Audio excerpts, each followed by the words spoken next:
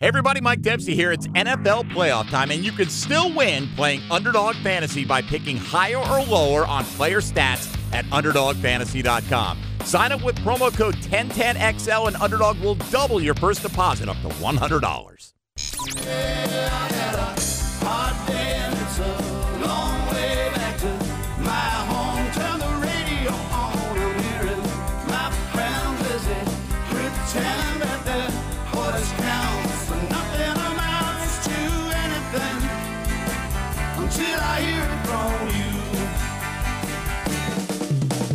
Frank, Hayes, Lauren, and RJ, The Frangie Show starts now on 1010XL 92.5 FM. Hey, welcome in, guys, along for the ride with Hayes Carlyon, Lauren Brooks, and RJ Saunders. I'm Frank Frangie on a warm Friday as we get set for a really good NFC and AFC championship weekend. I'm looking forward to it, looking forward to a fun weekend. A lot of stuff to talk about today. Love football. Wish we were in it. Wish the Jags were playing in it.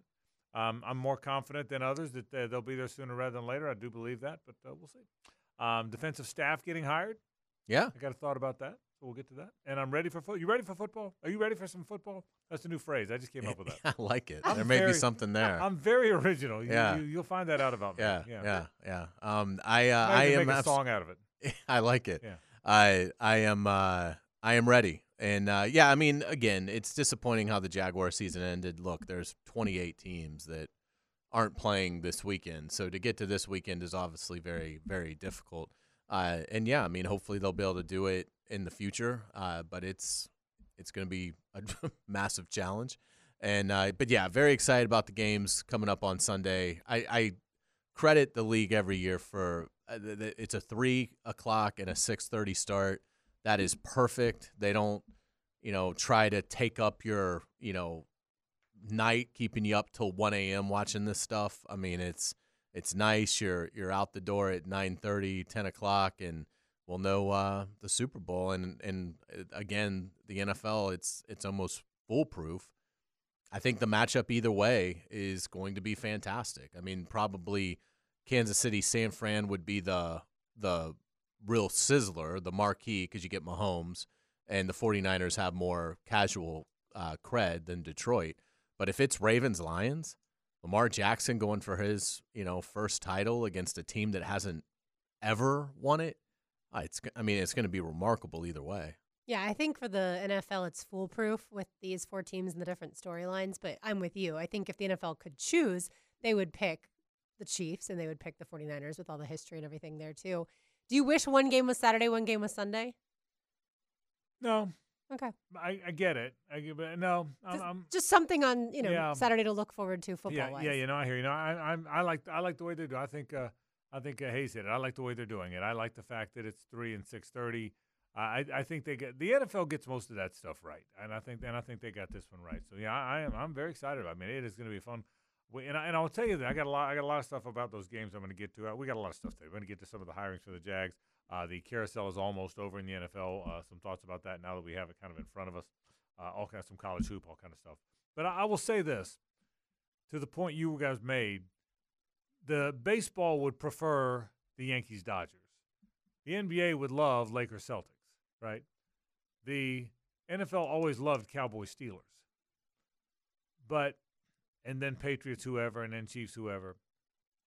But there would be a cool charm to the Lions.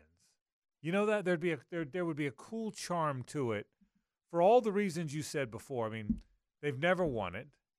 They've never been in it. And all of a sudden, they're one of the handful of teams that haven't.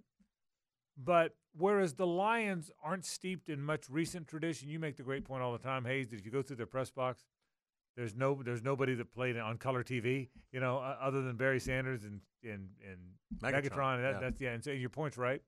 But there's still a charm to that franchise because that city has such rich professional sports history. The Detroit Tigers are one of the most tradition-rich teams in baseball. The Detroit Red Wings are one of the original whatever, So the Detroit Lions have been around forever. I mean, they had Alex Karras, they had Lem Barney. So there's a charm, whereas there's not a charm to the recent incarnation of Lions there is a charm to Detroit as a sports city, don't you think? No doubt about it. I mean, this is the kind of story America loves, and there aren't that many left. You know, the Cubs were this story for so many decades. Correct. And that's what made it so awesome when they finally won it. And it's, same with the Red Sox and, before then. And so anytime you get this in sports, we didn't have a Triple Crown winner for so long in horse racing. And that was something that I always hoped I'd get a chance to see.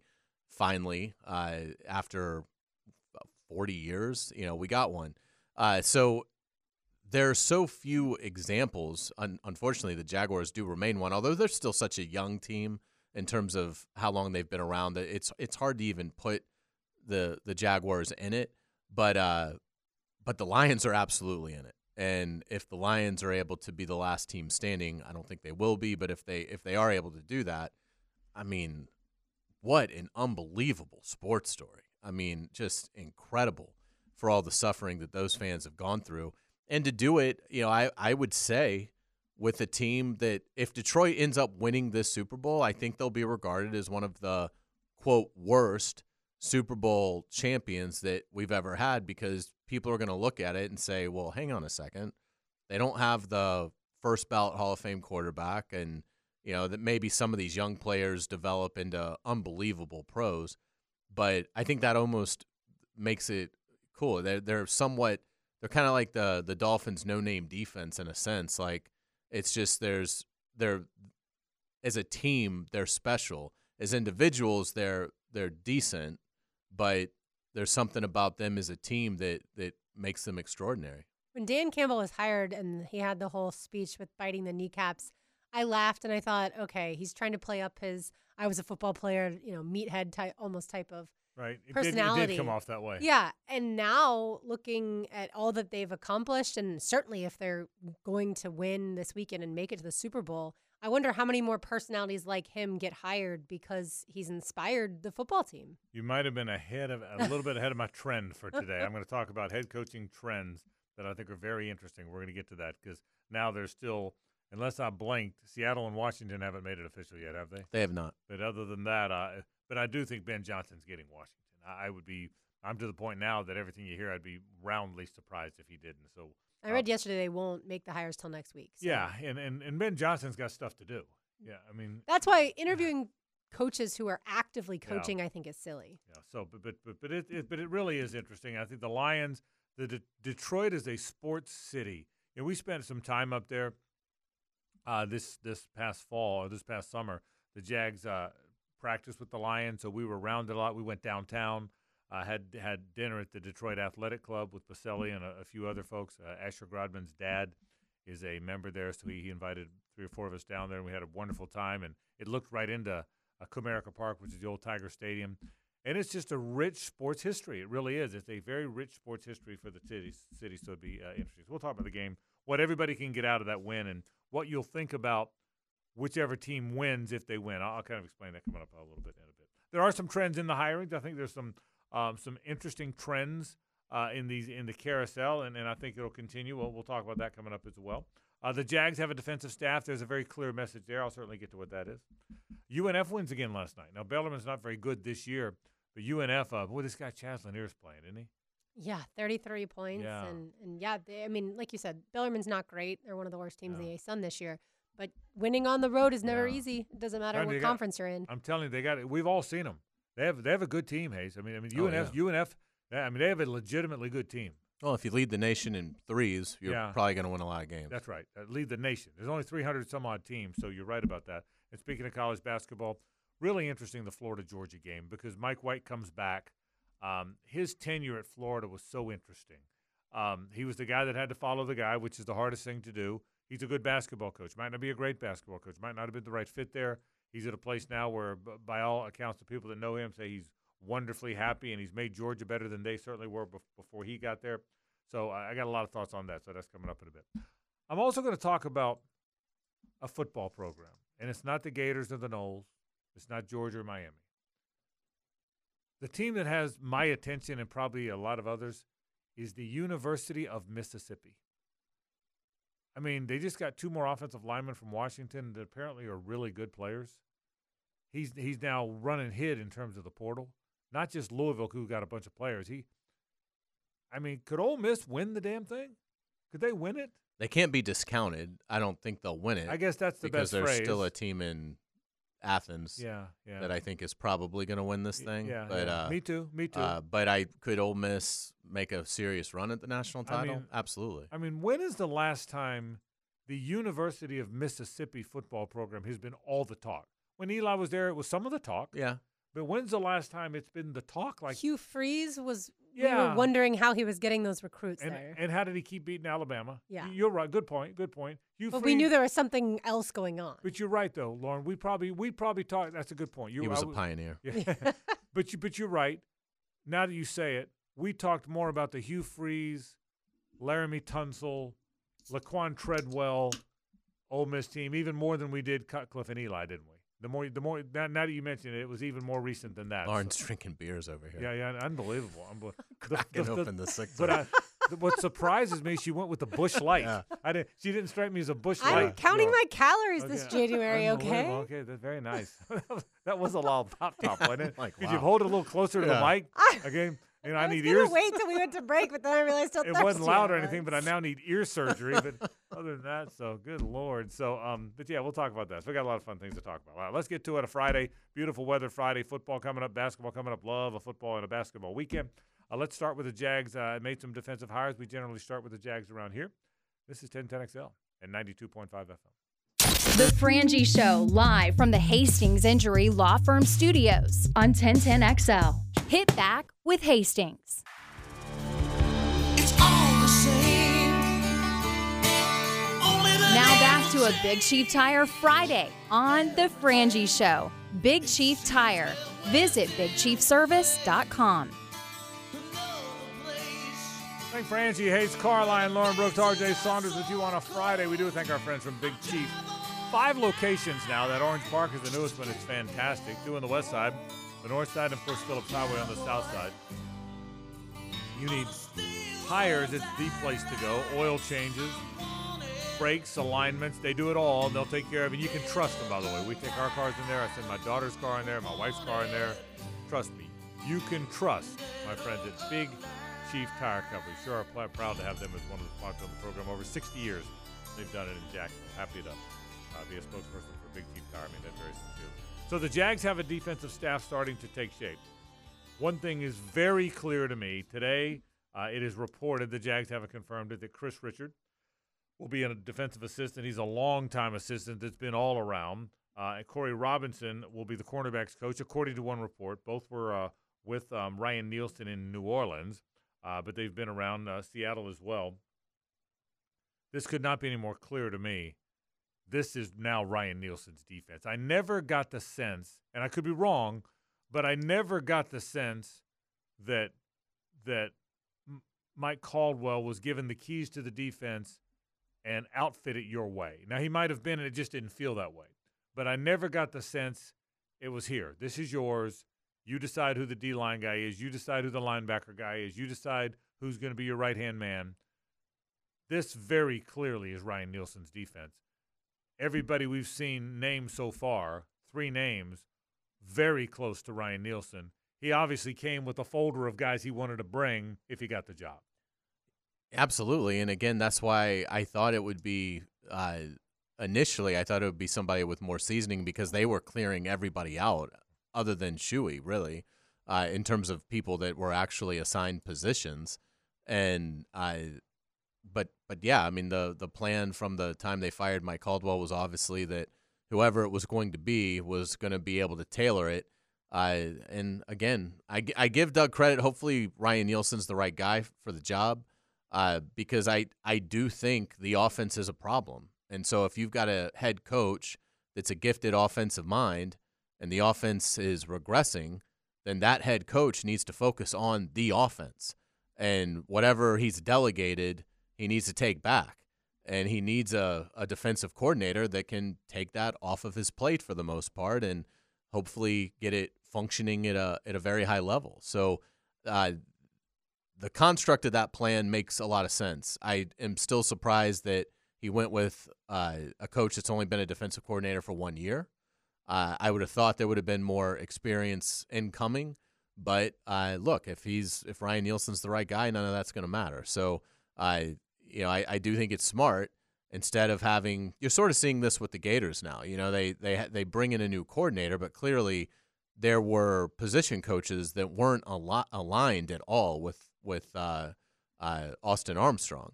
So it's certainly smart of Doug Peterson to say, look, whoever I end up hiring, other than Shuey, who we feel like we just can't get out of the building after the years that Josh Allen and Trayvon Walker had. Other than Shuey, there's some assistant guys, but in terms of guys that own a position group, I think it makes a lot of sense to let Ryan Nielsen handle it. Yeah, and it seems like he's hiring guys who he's worked with before, so that means that they have a relationship established already. They know how each other work, and I think that's important moving forward, too. He's got a lot of work to do, Frank. I mean, if you take the first half of last season out, which we like to do for the year before, right, and you only focus on the second half of the season, they were really bad defensively. And so I think personnel-wise, they have plenty of time for that. But they've got, I think, a lot of decisions to make as far as scheme, too. People that are close to this guy, and we'll see if they're right or not, people that are close to this guy, Ryan Nielsen, I've been telling you this week, thinks this guy's the next star. And again, I don't want to in any way disparage Mike Caldwell. I don't ever want to. Mike Caldwell's a nice guy. I really thought he was a genuine, and I thought he did fine at some points in those couple years here. But I don't remember anybody saying this guy's going to be getting head coaching interviews. I don't remember a lot of it, maybe here and there, but I don't remember a lot of that. If it goes the way they think it's going to go, you're going to hear that a lot with Ryan Nielsen. A lot of people believe he's that next in line guy. Again, whether it's right or not, we'll see. But that is the belief. What's interesting is when we went to the first press conference that Press Taylor ever had, right, I remember walking away saying he's going to be a head coach very soon in the NFL. First thing I said too. The first time we talked, I think it was at Episcopal, wasn't it? Was the first one at Episcopal? The first one was at the stadium. It was, okay. I remember one. The one I remember was at Episcopal, and I remember walking away from him after hearing him talk at Episcopal. Thought the same. So we'll see. We'll see what winds up. But I like the fact that this is his defense, and I do. I like the fact that it is going to be his defense. I am interested in the Josh Allen thing. You saw Florio's post today, no doubt. Yeah, Mike Florio, and clearly Florio's close to the agent. So sure. So the agent called Florio. What happened here is pretty clear. Trent Baalke said Josh Allen's going to be a Jaguar. We haven't started talking to him yet, but we think the world of Josh. Blah blah blah. Clearly, the agent called Florio and said, "Let me give you our side of this." And then Florio went with the agent. What the agent told him. And you made the point yesterday, Hayes, that they should have been having conversations now, and obviously the Josh Allen camp agrees with you on that. I don't think Baalke was trying to demean Allen. I think he was trying to compliment him. But at the same time, you could glean from that what Baalke's saying is he'll be here, and we're not afraid to slap the tag on him if we have to. That's probably what bothered the Allen camp. Or again, I think the agent, who I think probably called Mike Florio. That's what I think it is. I don't think that Trent Baalke, in his words yesterday, demeaned Josh Allen, but in his actions, I think he clearly has. I mean, it just doesn't make sense that why wait? Why not go ahead and get it done? Yes, you have some time until you have to apply the tag and things like that. But why wouldn't this be your first order of business? It doesn't make sense to me because I don't think it's that hard. It's a big deal, but a big deal doesn't necessarily have to mean a complicated one. I mean, you have obviously recent contract agreements that other players have with clubs that you're going to use as a barometer here. So, I mean, basically, in the end, you're going to be haggling over a fairly small amount of money when you compare the scope of the contract. So it's just the way he conducts business. It's like, why be threatening? Why have that mentality of, well, I mean, he's definitely going to be here. I can tell you that because I may, basically, I may tag him and look, that's not a good thing. That is, Josh Allen is counting on getting a nice signing bonus this spring, ideally this winter, but certainly this spring. And if he gets tagged, He gets nothing. He then has to wait to get his first check until the first game week, which is September. To me, it's poor leadership. I understand that, there's a time and a place to be tough at the negotiating table. But I think when a player gives you the season Josh Allen had, when he rewrites your record book, I just don't know how you don't treat him with the utmost respect. And again, I agree with the agent on this. Just pick up the phone and say, hey, to Josh's agent and be like, look, I'm doing my season wrap up today, and obviously I'm going to talk about Josh. I just want you guys to sort of know that's the best point. This is sort of where I am with it. And so again, it's clear he doesn't think the world of Josh. Clear. I mean, his actions tell you that. And if it wasn't for the Calvin Ridley thing, I don't think there's any doubt he'd tag Josh Allen. The only reason that he may not is because I think he does like Ridley because he brought him here. And I think there's a part of him that knows that if I have to tag Josh, Calvin is probably going to get an offer from one of the other clubs that's going to be hard to match.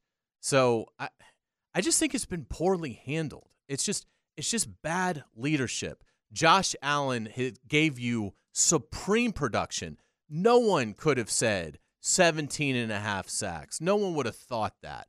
And it's not just that he got him when, the Jaguars were down 20 points or up 25 points. I mean, this to me was a 17 and a half sack year. There were a couple in the opener against Indy where he basically shoved Richardson out of bounds for no gain and got a sack. Well, there was also one that he got cheated out of off of a brutal roughing the passer call that should have absolutely been a sack. So I just think you have to, in a position of leadership, treat people the right way. And I don't think he's doing that. And I totally get Josh Allen's camp squawking to Florio about it. By the way, when you have 17 and a half sacks, you're going to have a few gimmies, and you're also going to have some that you got screwed out of. That's common sense. If you have 17 sacks, that means you probably played every passing down, and so you're going to have some good ones. Yeah, I agree with you. Hopefully they'll get that done, and hopefully the conversation begins sooner rather than later. I'm guessing you weren't surprised to read that Josh Allen's camp wasn't thrilled by that yesterday. I didn't. I'm not surprised to know that. Okay. I was surprised that Florio had it so quickly. Okay, so that Florio having it that quickly, Mike Florio's busy enough that he's not calling around, so he got a call. The agent called Florio. It's clear when he says sources in the if you read that thing, it couldn't be any more clear to me that Mike Florio talked to the agent. Well, and I also that's 100%. I also think there's this when it comes to the media that cover the Jaguars nationally. I think there's this perception of, boy, the Jaguars just can't get these things right. I agree with and that. it goes back to Coughlin and getting in trouble with the PA and the PA issuing a statement basically saying, do not sign there if you can help it. Mm-hmm. And that's not 20 years ago. That's still fairly recent history. And then you do have the Jalen Ramseys, the Ngakwe's, the Jaguars just can't ever seem to gracefully get to the finish line of a second contract with a star player. And it's like, why can't they do that? Every other organization is able to do this. I don't think the Josh Allen contract negotiations would be contentious anywhere else. Why are they here? Because Trent Baalke didn't draft Josh Allen and he'll just never get over that? Well, I mean, it just doesn't make sense. You're the GM, you're the leader of the organization. This was your best employee last year. That employee should be rewarded. Yeah, and hopefully that's where they'll land. Hopefully, even if there was some belief early on, before this season, mid-season on, that he might not be worth the money, hopefully from that point to now, that has changed. So we'll see. We'll see what winds up happening with Josh Allen. The good thing is we got a lot of time. Oh, yeah. The thing, just real quick, the thing, too, to keep in mind, the tag is not a reward. No one views it that way. The franchise tag is an albatross.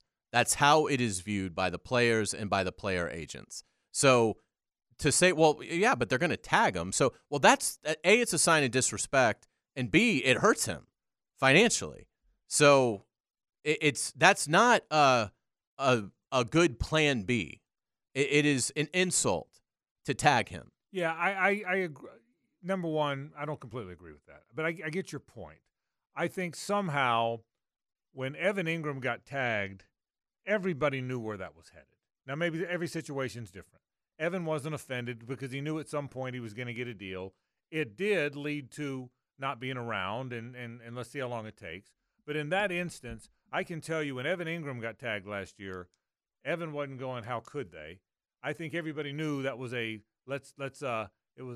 let's keep the seat warm until we get it figured out. Well, Evan had been here 1 year. Yeah, well, no, so Evan wasn't entitled to be like, how could they do this? Yeah. Josh Allen has been here for years. I'm not disagreeing with you. Yeah. I'm telling you, I don't think unilaterally the tag is an insult. I don't believe that.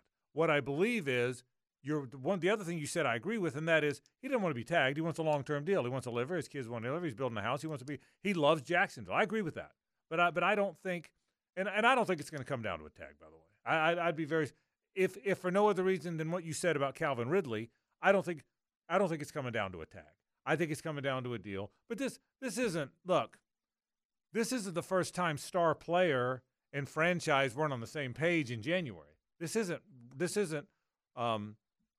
news breaking. This is star player who had big year in his contract year, and team not being on the same page. That's common stuff. If you were the GM, I'm telling you, every sport, star player is okay but not great until contract year, goes off in contract year, and then there's you know what I mean? That's not news. That's not unusual. Now if it goes, we all hope it gets settled, but it's not an unusual circumstance. if you were the GM, would you have reached out to Josh? Yes, I think that's a very good point. Hayes' point is, do what you can to keep it from getting contentious. Right? Take the common sense steps to not allow it to become contentious. That, by the way, to your point, if I'm not putting words in your mouth, that has nothing to do with money. That's not a money conversation. That's leadership. That's a leadership conversation. Correct. And that's exactly right. So, no, I agree with that. I just think, again, generically speaking, top high draft pick, plays well 1 year, not quite as well a few years after that. In the contract year, has an enormous year. Now the team and the player have to spend some time getting on the same page. That is not an unusual circumstance. It's not. It happens all the time in sports, long as it gets solved. Now, to Hayes' point, if it becomes contentious, and it takes too long, that's a bad thing, because where you're going with this, I think, is Jags haven't had a whole lot of guys like that. The Jags haven't had a whole lot of stars. We've all said one of the problems is the lack of stars, right? I mean, so now you have a bona fide star who represents your team wonderfully, who's one of the best guys in the locker room, who was one of the best pass rushers in the most elite position in the NFL other than quarterback in the league. Don't let it get contentious. Get this done. I hear you. I don't disagree with that at all. But I'm not surprised in January it's not done. I guess that's the point. I do think you're right. Okay, let's get going. Let's pick up the phone and go. We'll see what happens. But back to the point of the topic when we started this thing. I like the fact that there's a defensive coordinator coming in here, and this is his defense. And I think he's going to be the head coach of the defense. And no, it's not a guy that's done it for 20 years, which is that's what I called for. I wanted it to be Wink or one of these guys who had done it a long time. But I like the fact that they trust this guy, they believe in this guy, and I think they have handed him the keys to the defense. And I'll be interested to see where that goes. We'll take a break. I want to talk about the coaching carousel and an interesting trend developing. Stay with us. The Frangie Show, live from the Hastings Injury Law Firm Studios on 1010XL. Hit back with Hastings.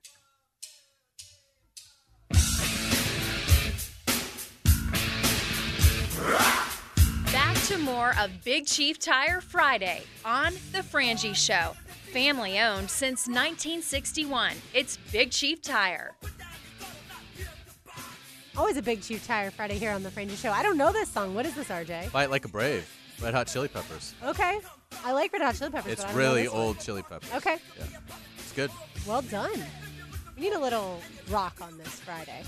Frank, Frangie, Hayes, Carline, RJ Saunders, I am Lauren Brooks. All right, Frank, you think there's a trend in the NFL head coaches being hired? And I saw it coming, but I think it is, and I really do. Now, look, the 7 coaches have been hired, 2 that have been head coaches in the NFL before. Obviously, Harbaugh was the 49ers head coach 11 through 14.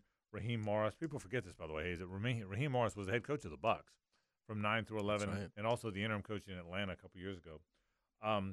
But Mayo, Pierce, Morris, I think Brian Callahan and Dave Canales. It is clear now that for better or worse, number one, Hayes, hire the undefeated guy. Everybody wants to hire the undefeated guy, the guy that hasn't done it before. We are winning press conferences left and right. You know what we got? We got good-looking guys. We got in-shape guys. We got guys that's who's getting jobs, tough-nosed guys. I think for the longest time, everybody wanted to rehire Andy Reid, the offensive mind who called his own plays. That's why Cliff Kingsbury and Zach Taylor and LaFleur, and they all got jobs.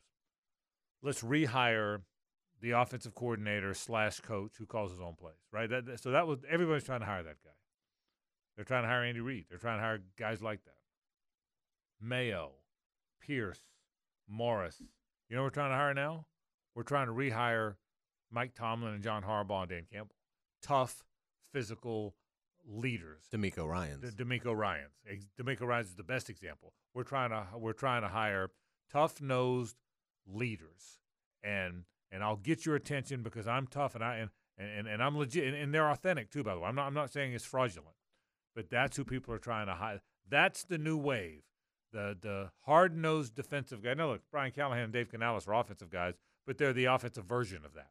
Hard-nosed leaders that you will respond to because of the authentic yet toughness with which I lead. That's the trend today in the NFL. Yeah, I mean, the average age, particularly if you throw Jim Harbaugh out, who's sort of an outlier. But in this case, he is because of the timing of the Harbaugh stuff. Yeah, but even if you included him, I mean, of the 6 guys that have been hired, I mean, the average age, Harbaugh's, 60? So, I mean, you're talking about probably an average age of 47. Yeah. I mean, and that's with a 60-year-old in the group. And if you take him out. Then the average age is like 41 probably. I mean, it really is. I mean, that's but it's young. I mean, I really think the D'Amico Ryans is the perfect example. They wanted D'Amico Ryans to be Mike Tomlin and John Harbaugh and Dan Campbell. That's who they were trying to hire. Tough-nosed, defensive-minded connectors. I can connect with you because I've been there. I've been in it. And I think it was interesting that this happened in the AFC South. But I agree with you because the defensive guys, I think, are very much like, well, let's go get the next D'Amico Ryans. So, I mean, again, Houston was supposed to win like 4 games. They end up winning the division. They, have this unbelievable year. Well, Shane Steichen had a fantastic season. Great point. I mean, he is legit, unfortunately. And that's a really good point. He lost his freaking 5th overall pick, who was supposed to be his quarterback. Yeah, and still was able to and didn't have Jonathan Taylor really right. at all. But with Zach Moss, got an unbelievable year from Zach Moss, turned Michael Pittman from a guy that looked like just sort of a ho-hum possession receiver to now Pittman's going to get unbelievable money in free agency. And so I think the Tennessees that hired Callahan and Carolina that hired Canales, it's like, well, let's go get the next Shane Steichen. So it was almost like, unfortunately for Jacksonville, there were 2 beacons of new models for coaches, and they both reside in your division. One's the defensive side of the ball, and Ryans in Houston. The other's on the offensive side, and Shane Steichen, who had never been a head coach, was just a talented, up-and-coming offensive mind, and shows that he can lead a room. And D'Amico Ryans is probably going to win Coach of the Year. The average age without Harbaugh is 42. The average age with Harbaugh is 45. Kind of what you said, yeah. So it's right in there. Yeah. So, but I think that's the guy you want, and so and we'll see. We'll see if it turns out that way. Look, my take on that is a good football coach is a good football coach. He might be a 61-year-old guy that calls his own plays. He might be a a 42-year-old guy who's a tough-nosed leader who's never been a coordinator. There's no rules. The one thing we have figured out is we've seen it all. We've seen all the different incarnations of coaches. But I will tell you this. I do believe one thing they all have in common, better than X's, they're leaders. Leadership matters. Toughness, culture, believing in your guy, trusting you, that matters, man. That really does matter. Again, I'll keep going back to this Ryan Nielsen guy who the Jags brought in. I've never met him. I've never seen him in person, but everybody thinks he's that kind of guy, which is good stuff. So, and I think we're certainly seeing it in these hirings. Outside of Harbaugh, is there anyone that you would categorize as an old school football coach? Well, it depends on Pierce probably will be. Yeah, because Pierce was under Coughlin as a player. Yeah. So, I mean, he may take some of that from Coughlin, But and he's reached out to him to help him build his staff. But I think all these guys are that. I think Dan Campbell's old school. I think you mean the new guys? Yeah, the new guys. Yeah. I feel like they're kind of going away from the scream and demean type of coach. That's different. That doesn't work anymore. I think that's the involvement of I old think school, so. and I would agree that they probably aren't going to do that. Yeah, that doesn't work anymore. But Mayo and Pierce are Coughlin, Belichick. Yeah. I mean, I would assume. But I think today's, because that's a good question, Lauren. I think today's old school guy doesn't scream and demean. He encourages. But he's still loud and intense and in your face. He just does it in a different way. I think old school football, the more you could yell at someone, I've told this story many times, my friend Bob West. When I got out of college in 1980, I was really torn. I don't know if I've told you guys this story before. I was really torn between being a sports writer, which my major was journalism, or being a coach. My minor was education or PE and coaching, and coaching baseball and teaching English. And so I was really torn.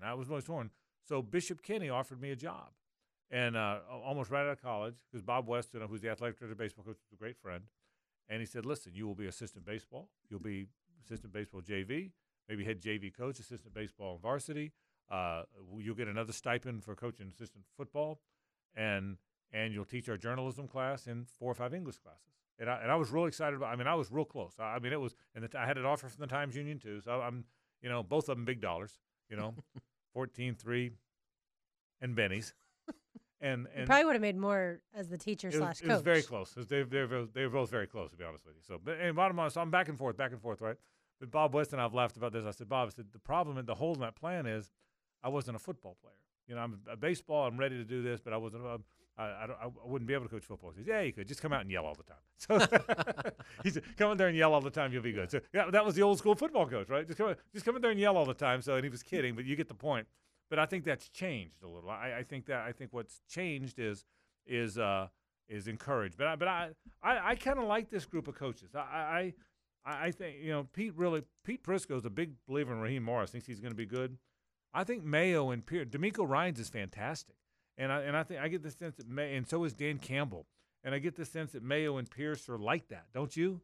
That they're like those guys, which is one more reason I can't believe Mike Vrabel doesn't have a job. I know, because he's the quintessential that guy. He's that guy on top of all these guys, So I can't believe he doesn't have the job. I think that's a job. And again, there's 2 jobs open, but I think Ben Johnson's getting Washington. I'm convinced of that. And so and who knows? I mean, some of these searches have ended in surprising fashion. Yeah, so that's right. Who knows if there's a surprise awaiting, whether it's Washington or Seattle, and it's somebody that, maybe it's Aaron Glenn in Seattle. I mean, it's just, you just don't know. That's right.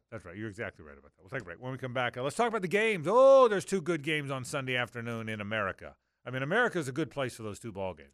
Can you imagine what the ratings are going to be for those games? Unbelievable. I mean, particularly the first one. Real. Now, I saw ratings better at night. Does it matter? I would think better at night. Yeah, but because the first game is the game. The first game is the game. Mahomes-Lamar game is the game. Right, and I think traditionally the AFC goes first. Yeah. I don't think this is a matchup. I think is that right? I think it feels like historically the AFC plays its game first. Huh. And then the NFC. I just figured the NFC was last because San Francisco was on the West Coast. Yeah, and maybe that's why they've structured it that way. Maybe, but I mean, I could be wrong. That's just the way it feels. But like either way, the AFC always goes first. But it's certainly first today or this week. First this week. And it's going to be heck. Let's take a break and talk about those games. It's coming up. Stay with us. The Frangie Show, live from the Hastings Injury Law Firm Studios on 1010XL. Hit back with Hastings. Time for all things Jaguars and NFL with Pete Prisco. The Prisco Report, presented by Showtime Sports Cards and Collectibles. Showtime. On The Frangie Show. We do thank our friends from Showtime Sports Cards and Collectibles. Man, they've got the best vintage cards and so many autographed items. It's the place to go if you're a collector. Head to Showtime corner of Phillips and Shad. You can always find them on all the social channels, Facebook, Twitter, and Instagram. Pete, how are you, buddy? Good. How are you guys? We are fantastic. I'm going to get to the games in just a second. Two fun games coming up for sure. But let's start with Ryan Nielsen. He is the new Jaguars defensive coordinator. The people with whom I speak, Pete, think very highly of the guy. You would know better than me. Were you surprised? Did you expect it? And what do you think of Ryan Nielsen? I think it's a really good hire. He's one of those guys that, relates well to the players, has had success, as a defensive line coach and then as a coordinator, which, you saw what they did in Atlanta last year, and that's not an overly talented defense, and they got much better. So I do think that's a really good hire for them. He brings Chris Richard with him. He's been around the league as a secondary coach. He's very familiar with him as well. I've worked with him before.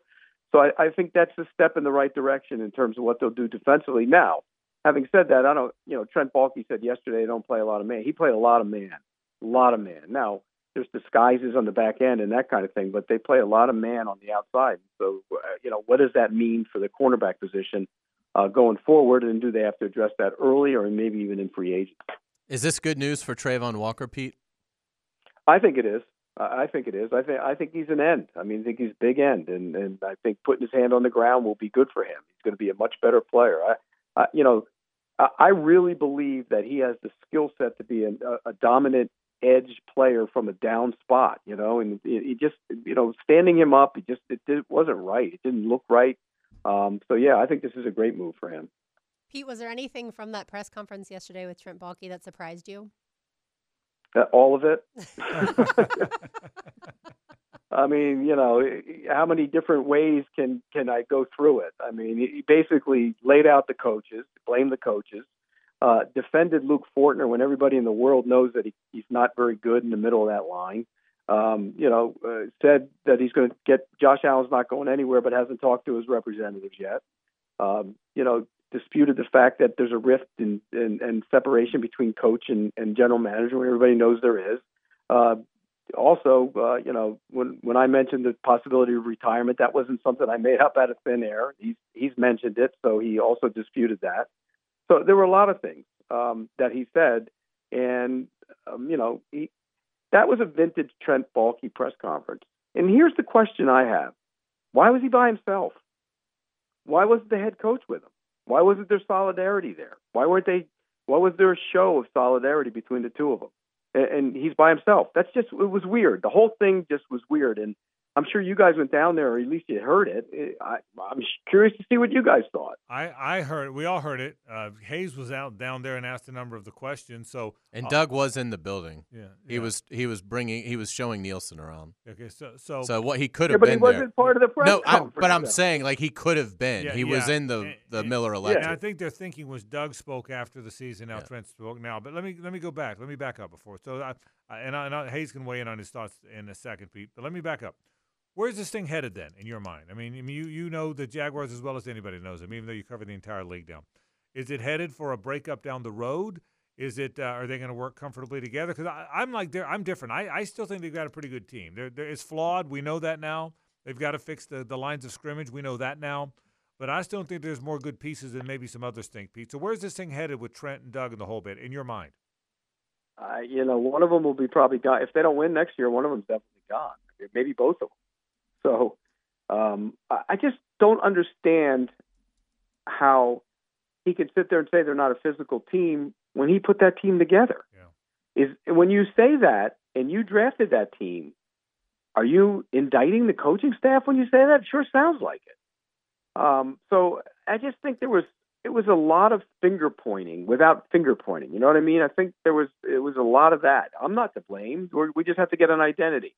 Who's that? When you say you need an identity, who is that blame going to? It's going smack dab right on Doug Peterson.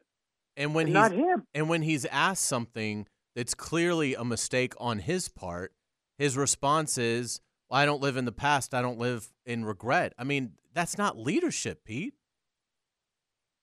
No, it's not. And look, should he be still the general manager of that football team? No, he should not be. He was there when Tom Coughlin was there. Tom Coughlin goes, gets him out, gone. Okay. Dave Caldwell's there. Dave Caldwell gets him out. He's still there. He brings in Urban Meyer. Urban Meyer goes. He's still there. And now he's got Doug Peterson, and it's clear that he's throwing the coaching staff under the bus, and he's still there. So, I mean, I just don't understand why they keep him. I mean, why does Shad Khan keep him? It makes no sense to me. Okay, look at his draft last year. If we say, okay, look at that draft. Okay, the first round pick was a good pick. 2 and 3.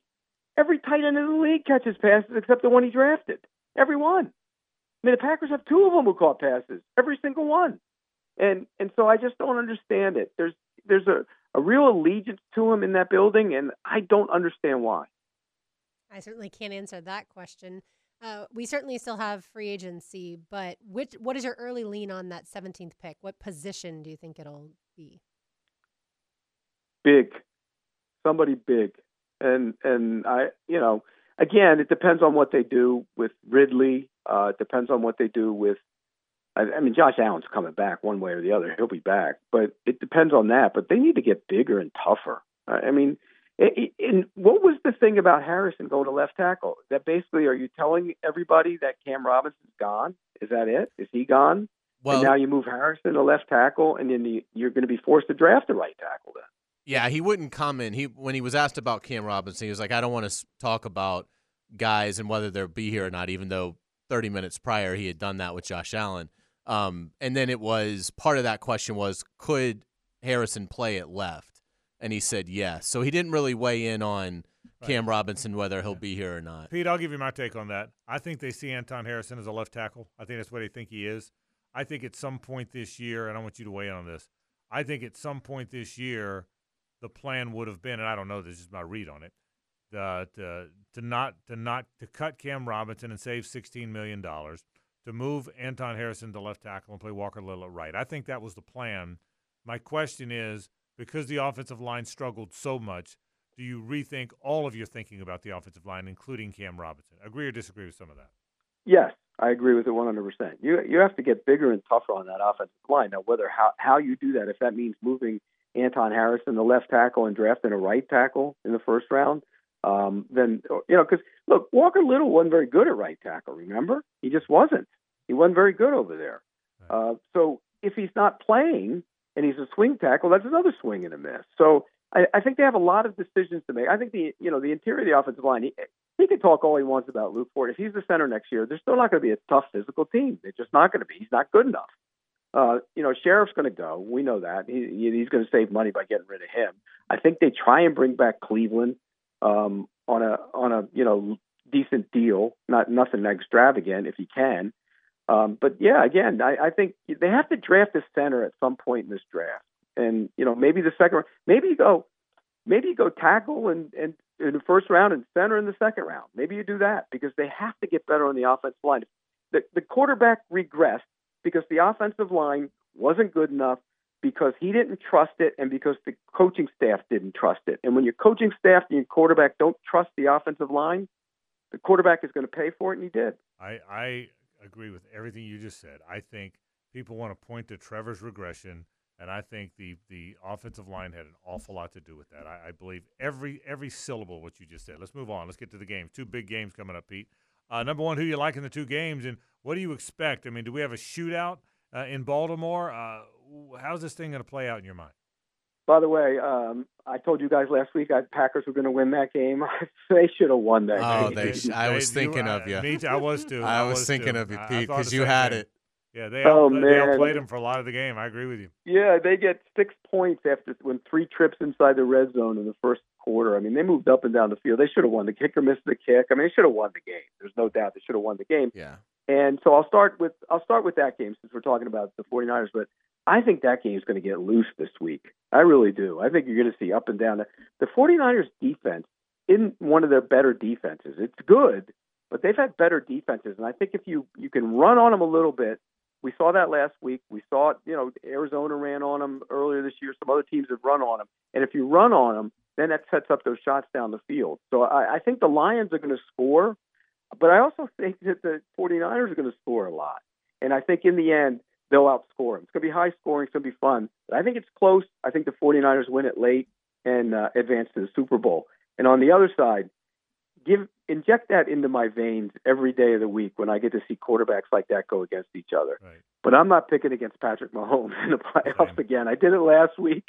And Buffalo, again, probably outplayed him, should have won the game. But in the end, it's always Patrick Mahomes making the plays when he needs to make them. And I think that's what's going to happen this week. That Ravens defense, they throw a ton of looks, and they confused C.J. Stroud last week. Patrick Mahomes has seen it all. I think they're going to have success moving the ball. And I think Spagnuolo is going to have something up his sleeve for Todd Monken and Lamar Jackson. It's going to be close. It's going to be fun. But in the end, I'm not picking against Patrick Mahomes again. I guess we've seen the last of Belichick, huh? Yeah, I don't know if we've seen the last of him yet, but he ain't going to be coaching this year, that's for sure. And the question becomes why.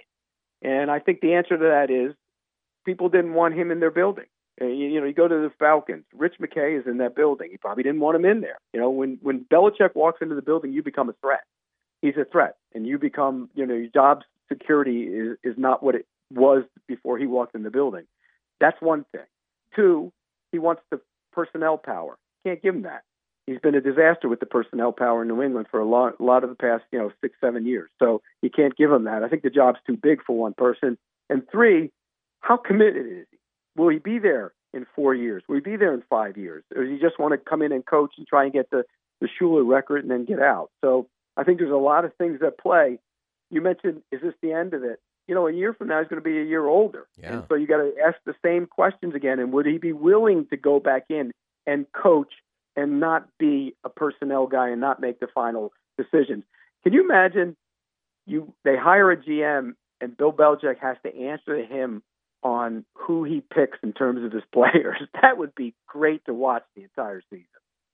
Yeah, it certainly would. Pete, who made the best hire of the 6 that have been filled so far? Well, Harbaugh has the best job because he's got the quarterback. I mean, that's of all the jobs that are out there, he's got the best one. He's got Justin Herbert, and he's a great coach. Don't get me wrong. I mean, that guy wins everywhere he goes. And we talk about a team not being physical in Jacksonville. That's what he builds everywhere he goes. He built it at San Diego. He had Josh Johnson, the quarterback, also. Even at Stanford, when he had Andrew Luck, I mean, they were physical and tough and ran the ball. And Andrew Luck, I looked it up. He was like 6th in attempts in the Pac-12 his senior year. 6th. That just goes to show you what he does. And J.J. McCarthy didn't throw the ball much this year at Michigan, and for a guy who might be a first-round pick. And even at San Francisco, he schemed things up with Colin Kaepernick. They will be physical on the offensive line. They will be physical on the defensive line, and he has Justin Herbert. That's the best job. He's the best coach. It's the right fit. Pete Prisco checking in from CBSSports.com. As always, brought to you by Showtime. Pete, have a great weekend, man. Thanks, buddy. All right, guys, take care. All right, we'll take a break. More about these terrific 2 games coming up after this. Stay with us. The Frangie Show, live from the Hastings Injury Law Firm Studios on 1010XL. Hit back with Hastings. Back to more of a Big Chief Tire Friday on The Frangie Show. Big Chief Tire. You show us everything you've got. You keep on dancing and the rhythm gets hot. You drive us wild, we'll drive you crazy. You say you want to go for a spin. The party's just begun, we'll let you in. You drive us wild, we'll drive you crazy. Frank Frangie, Hayes Carline, Lauren Brooks. R.J. Saunders with you. We talked about this at the top. If the Lions win, it would be a magnificent story because the heritage of Detroit is an American sports city. I said this at the top. The Lions don't have great heritage, but the city does. The Detroit Tigers are one of the most tradition-rich baseball teams. The Detroit Red Wings are one of the original, however many it is, original 6, is that what it is? in the NHL. The Pistons have great history.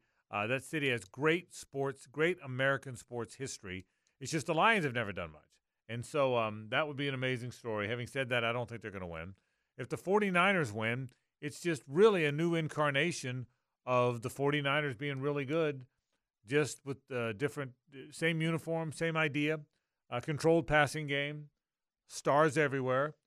Quarterback kind of manages everything. We've seen that for as long as the 49ers have had a franchise. And then the big game's that first game. I agree with what Pete said. If I could see those two play quarterback against each other, I will tell you, I think the Chiefs are going to win. You got to cut the head off the snake. I've said it 1,000 times. I admire the Ravens. I think the Ravens are very good. I think Lamar Jackson is one of the most dynamic football players in many, many years. I think we're looking at Chiefs and 49ers. Same thing Pete said. Agree or disagree? I disagree. I think the Ravens are going to win. I think that Baltimore defense is going to be too much even for Mahomes' greatness. And so I think he's going to be flustered. I think he's going to be hit often and early. And I don't think they're going to be able to generate much on the ground. So I think a lot of Mahomes' plays are going to be long down in distance. And he'll have his moments for sure because he's the best player in the game. But I think ultimately it's going to be a tough day for him going up against what the Ravens possess defensively. And then I think offensively, it's going to be it's a tough challenge for Baltimore going up against that Chiefs defense that remains underrated. But I think Lamar does enough, and having Andrews back will help. So I think it's close, obviously, but I think the Ravens 27-23, something like that. But I think Baltimore wins. I do like San Francisco in the other game, and I think San Francisco might win by 14-17. Yeah, it does kind of give me that feeling, too, that after all the fireworks in the first game, the second game by halftime, we're almost going to be like maybe early third quarter, going to be like, and the 49ers are pulling away. I feel like Chiefs-Ravens is the hardest game to pick of every game the entire season because of all the different things that they have. It seems like when Mahomes needs to make a play, they'll make it, and they have luck on their side. But at the same time, the Bills ran for 182 yards against the Chiefs. The Bills did that. If the Bills can do that, what can the Ravens do on the ground? And so at the end of the day, I'll say the Ravens win. I'll come with Hayes. But I do think it's going to be a game we talk about for years to come. Yeah, I just think the Chiefs find a way. But we'll see. We'll see what winds up happening. Everybody rooting for the Lions, would you say? Well, you're rooting for the Ravens because yeah, Gene's a Ravens fan. But I mean, correct. Everyone rooting for the Lions to if you're not a fan of one of them, you're all rooting for the Lions, right? Yes. Yeah, I'm rooting for the Ravens and Lions and hard. I mean, this will be like pulling like almost like for a college game. Yeah, I mean, even for Detroit, because I don't really like San Francisco anyway. So, I mean, the fact that Detroit never done it, I mean, to me, that would be awesome. So, I mean, this won't be a tepid watch for me either game. I'm going to be heavily cheering for the Ravens and heavily cheering for the Lions. It's funny. The older I get, the more I feel like invested I am in games that don't directly affect me. Even though, yeah, I'm anti-Chiefs. But the other game, I'll be pulling for the Lions. Is there any dislike in the Jaguars fan base towards Aiden Hutchinson, even though he's done nothing wrong, but just because the Jaguars picked Trayvon over Aiden? Yeah, probably. I feel like there's just a little bit of we want the Lions to win, but we don't want to see necessarily him succeed. Probably. I'm rooting for the Lions and the Ravens, not nearly as passionately as you guys. It doesn't really matter that much to me, but that is who I'm rooting for. Because I've got great respect for the Chiefs, but I've had enough. I was that way with the Patriots. Now I've had enough now of that. I'd like somebody to topple them. And I will tell you this, as much as I love watching Patrick Mahomes play, I think I love watching Lamar Jackson play more. As far as just watching him play, I just think I'm telling you, on 3rd and 12, let me tell you what's going to happen on Sunday. There's going to be a 3rd and 12. Write that down. Write down 3rd and 12. There's going to be a 3rd and 12. Okay. And on 3rd and 12, it's going to be from the 38-yard line, right hash. Okay. And he's going to drop. He's going to get flushed. It's going to look like the Chiefs are getting the ball back. You know what he's going to do? He's going to run for 17 yards. I'm just telling you, on 3rd and 12 from the 38-yard line, Lamar's running for 17 yards. Is there any doubt in your mind? Mahomes might do that too. Well, Mahomes will too. Yeah. You're right. But Mahomes may not do it. Lamar's running for the 17. Lamar will definitely do it at some point.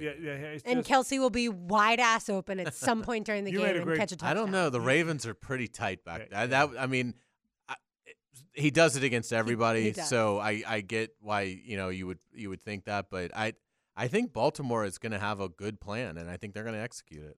You made a great point earlier in the week. Why is Kelsey always do people not know who he is? I mean, why is he? Because it makes no sense to me. Because if you're a defensive coordinator, find number 87 at all times. Lauren's point earlier in the week was that look, everyone blows coverages sometimes, but why does it seem like there's so many blown coverages on him? It's not like he's making a double move and the safety's falling down. It's not that. It's just and maybe that's the greatness of Andy Reid, but she's right. How many times you look up and Travis Kelce's the guy you forgot to cover? There's no one around him. Yeah. I mean, it's happened a lot. It happens a lot. Yeah. Absolutely. Yeah. I don't know that it's going to happen against Baltimore. Yeah, if you were to guess. Yeah, I'm not as confident in the Ravens defense as you. I think the Ravens defense is really good, but I think if you think it's down to the wire, you think the Ravens win easy. No. I think it's down to the wire, and the Ravens hold on. If you had to guess which tight end of the 4 teams, and really the Ravens now have 2 options with Mark Andrews coming back off of IR, but which tight end has the best game? So Travis Kelce, George Kittle, Sam Laporta, and then you have 2 options, Isaiah Likely or Mark Andrews for the Ravens. I'll say Kittle. Yeah, I'll take Kelce. I mean, because it's Kelce.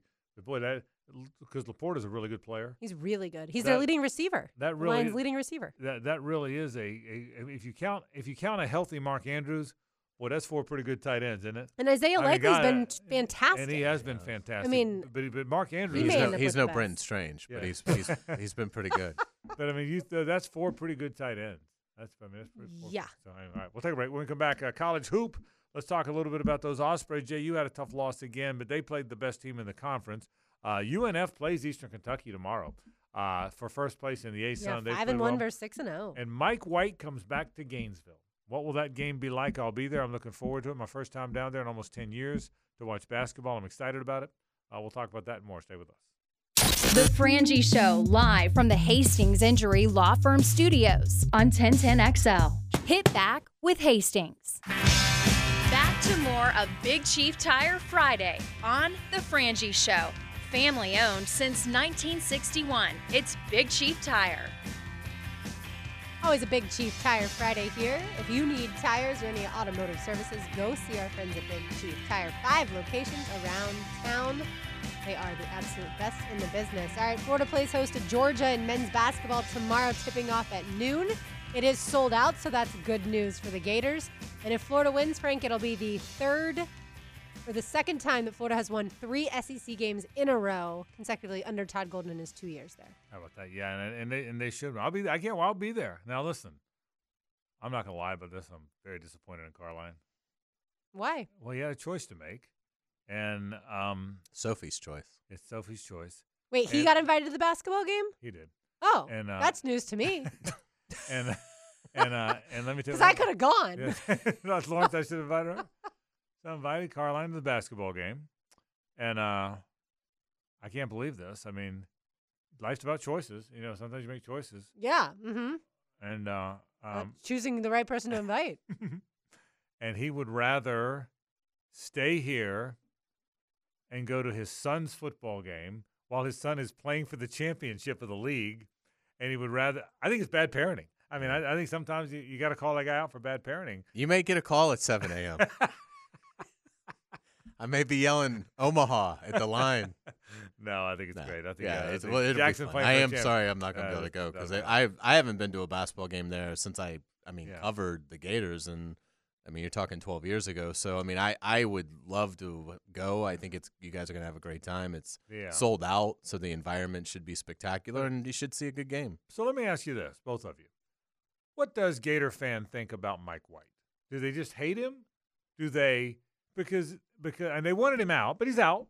You know, they wanted him gone, and he left on his own. And he left on his own, and really and people say, well, he didn't leave. No, he left. He left on it. He wasn't fired. Yeah, so it's the one buyout they're not paying. Yeah. Now they're truly glad he's not there, but I don't know that he's a guy.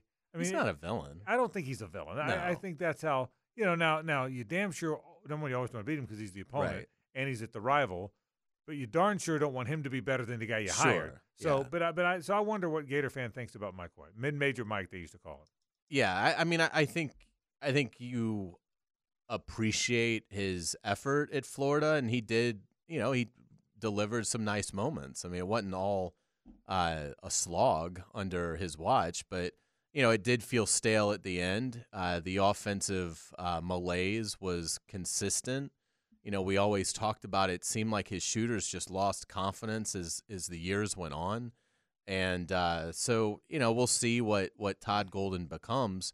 But I don't think there should be any animosity over Mike White. Now, again, if it's like you're saying, it's sports. If he goes to Georgia and Georgia starts dominating the basketball rivalry, then, yeah, Mike White's going to be viewed differently. But I think if you look at it objectively, it's, he was above average to good, but you're looking for great, and of his own volition he chose to leave. So, but I'll give you this on Todd Golden, and this is why I think Florida fans shouldn't really feel any animosity towards Mike White. They should appreciate who they have. So the last time these two schools met, Florida won 77-67 over Georgia last season in the second meeting. This is who Florida started: Jason Jatobo, Myron Jones, Will Richard, Kyle Lofton, Riley Kugel. Wow. The top guys off the bench, Alex Fudge. Wow. That was your top 6 last year for Florida.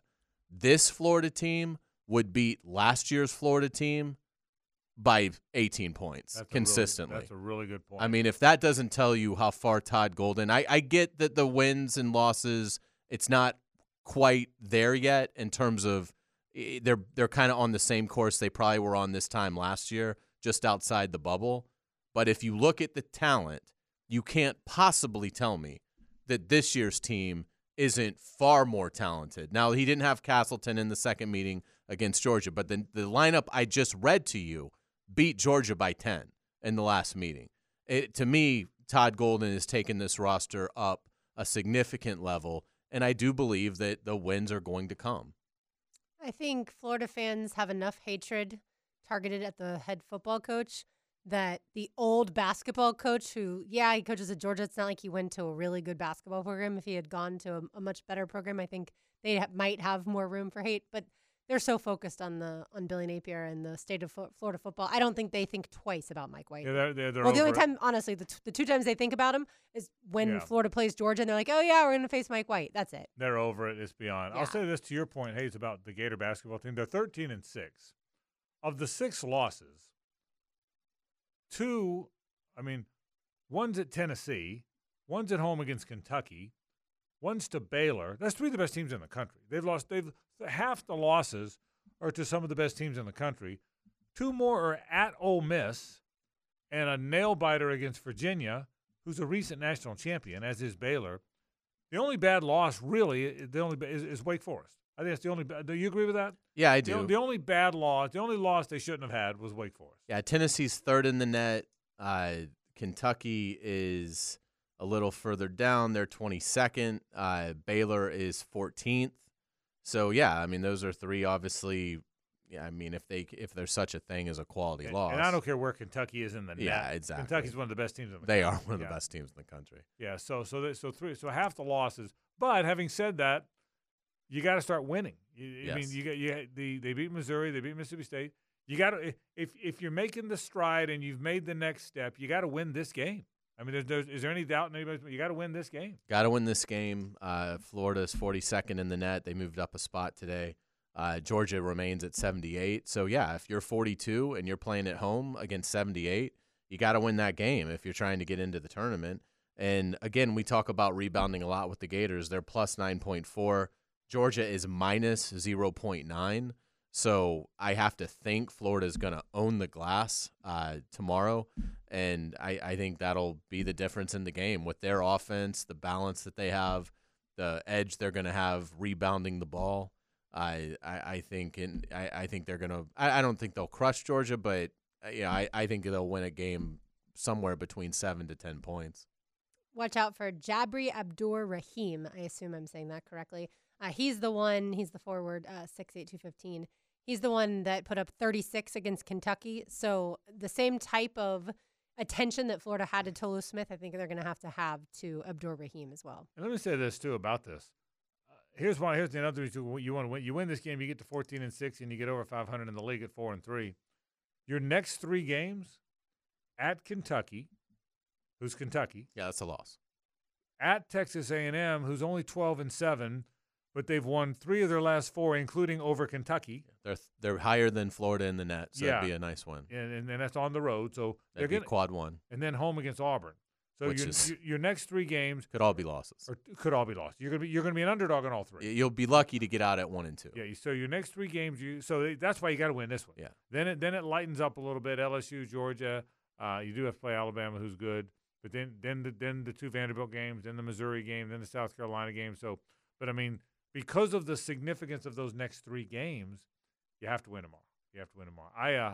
And look, you made this point last time they played, Lauren.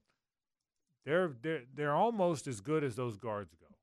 You know, I mean, they're big and physical, and Tyrese Samuel's a nice player. Can't shoot free throws, but he's a nice player. And Logden has his moments. Condon's going to be maybe the best of all of them by the time he's a junior. But they go as those guards go. They really go as Pullen and Clayton go. They really do. They do, and look, Will Richard, I think, is at times going to be a really good player like we saw against Mississippi State, but I don't think that they can count on him to score in double digits every single time. But look, if Florida can increase the 3-point percentage with which they make those shots, like if they can increase making the threes, then I think we're talking about a team that doesn't just make the tournament, but actually could make a little run in the tournament. But that's the one thing that they cannot do consistently. Yeah, so it's an important game for the Gators. I'm interested. I'm interested in what Kugel we get. Do we get the 11 minutes 3 points Kugel, or do we get the 28 minutes 19-point Kugel? Because we've seen them all. We have. I'll say because he didn't do much in the win the other night against Mississippi State. I'll say he plays well, and he played pretty well the last time he saw Georgia. So there's probably a little bit of confidence there. So I'll say Kugel has a nice night. Yeah, I agree. Closer to the 19 points. Yeah, okay, good. One thing Florida's doing really well, too, is they're not turning the ball over. They've Right. only had 15 turnovers in their last 2 games combined, which is outstanding basketball. And part of that, Hayes, is limited minutes for Kugel. I think he's Right. a turnover machine. Yeah. I think I said this last week when we talked about these guys. What I love about Will Richard, there's no doubt what he's doing. He's catching it and letting it fly. He is a catch and shoot guy. He is looking for his shot. I mean, he's looking for his shot even before he has the ball. Kugel doesn't know. You ever notice that he's not sure what to do? He catches it, he holds it. He doesn't know what to do. Now, I'd rather see him catch and shoot sometimes, and so because he doesn't do that. So and by the way, speaking of turnovers, boy is Pullen good. Pullen leads the SEC. Did you see this? Leads the SEC and is 4th in the country in assist turnover. That's fantastic. I mean, is it like 47 and 14 or something like that? It's something like that. Mark Wise kept saying what a luxury it is for Todd Golden to have someone like Zion Pullen, who is going to take care of the basketball. He really knows how to play. UNF is on the road, Lauren, to play against Eastern Kentucky. I watched a little bit of both games last night, the UNF game and the JU game. I think UNF's going to beat Eastern Kentucky. I think they're going to win the game. It'll be obviously the toughest game on the schedule thus far as A-Sun play is concerned. But, yeah, if they get another really good performance by their 2 stars, Chaz Lanier and Dorian James, then I think they're going to be well on their way.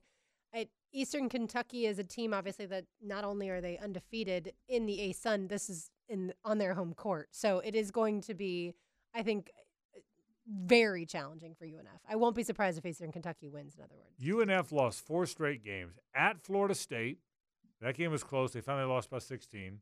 At Georgia, lost by 18, another game they hung around in. At Miami, they ran out of gas, and they got walloped by Miami. At Stetson, Hayes, a game they outplayed Stetson and should have won the game, lost by a point when they dominated the game, and then have since won 5 in a row.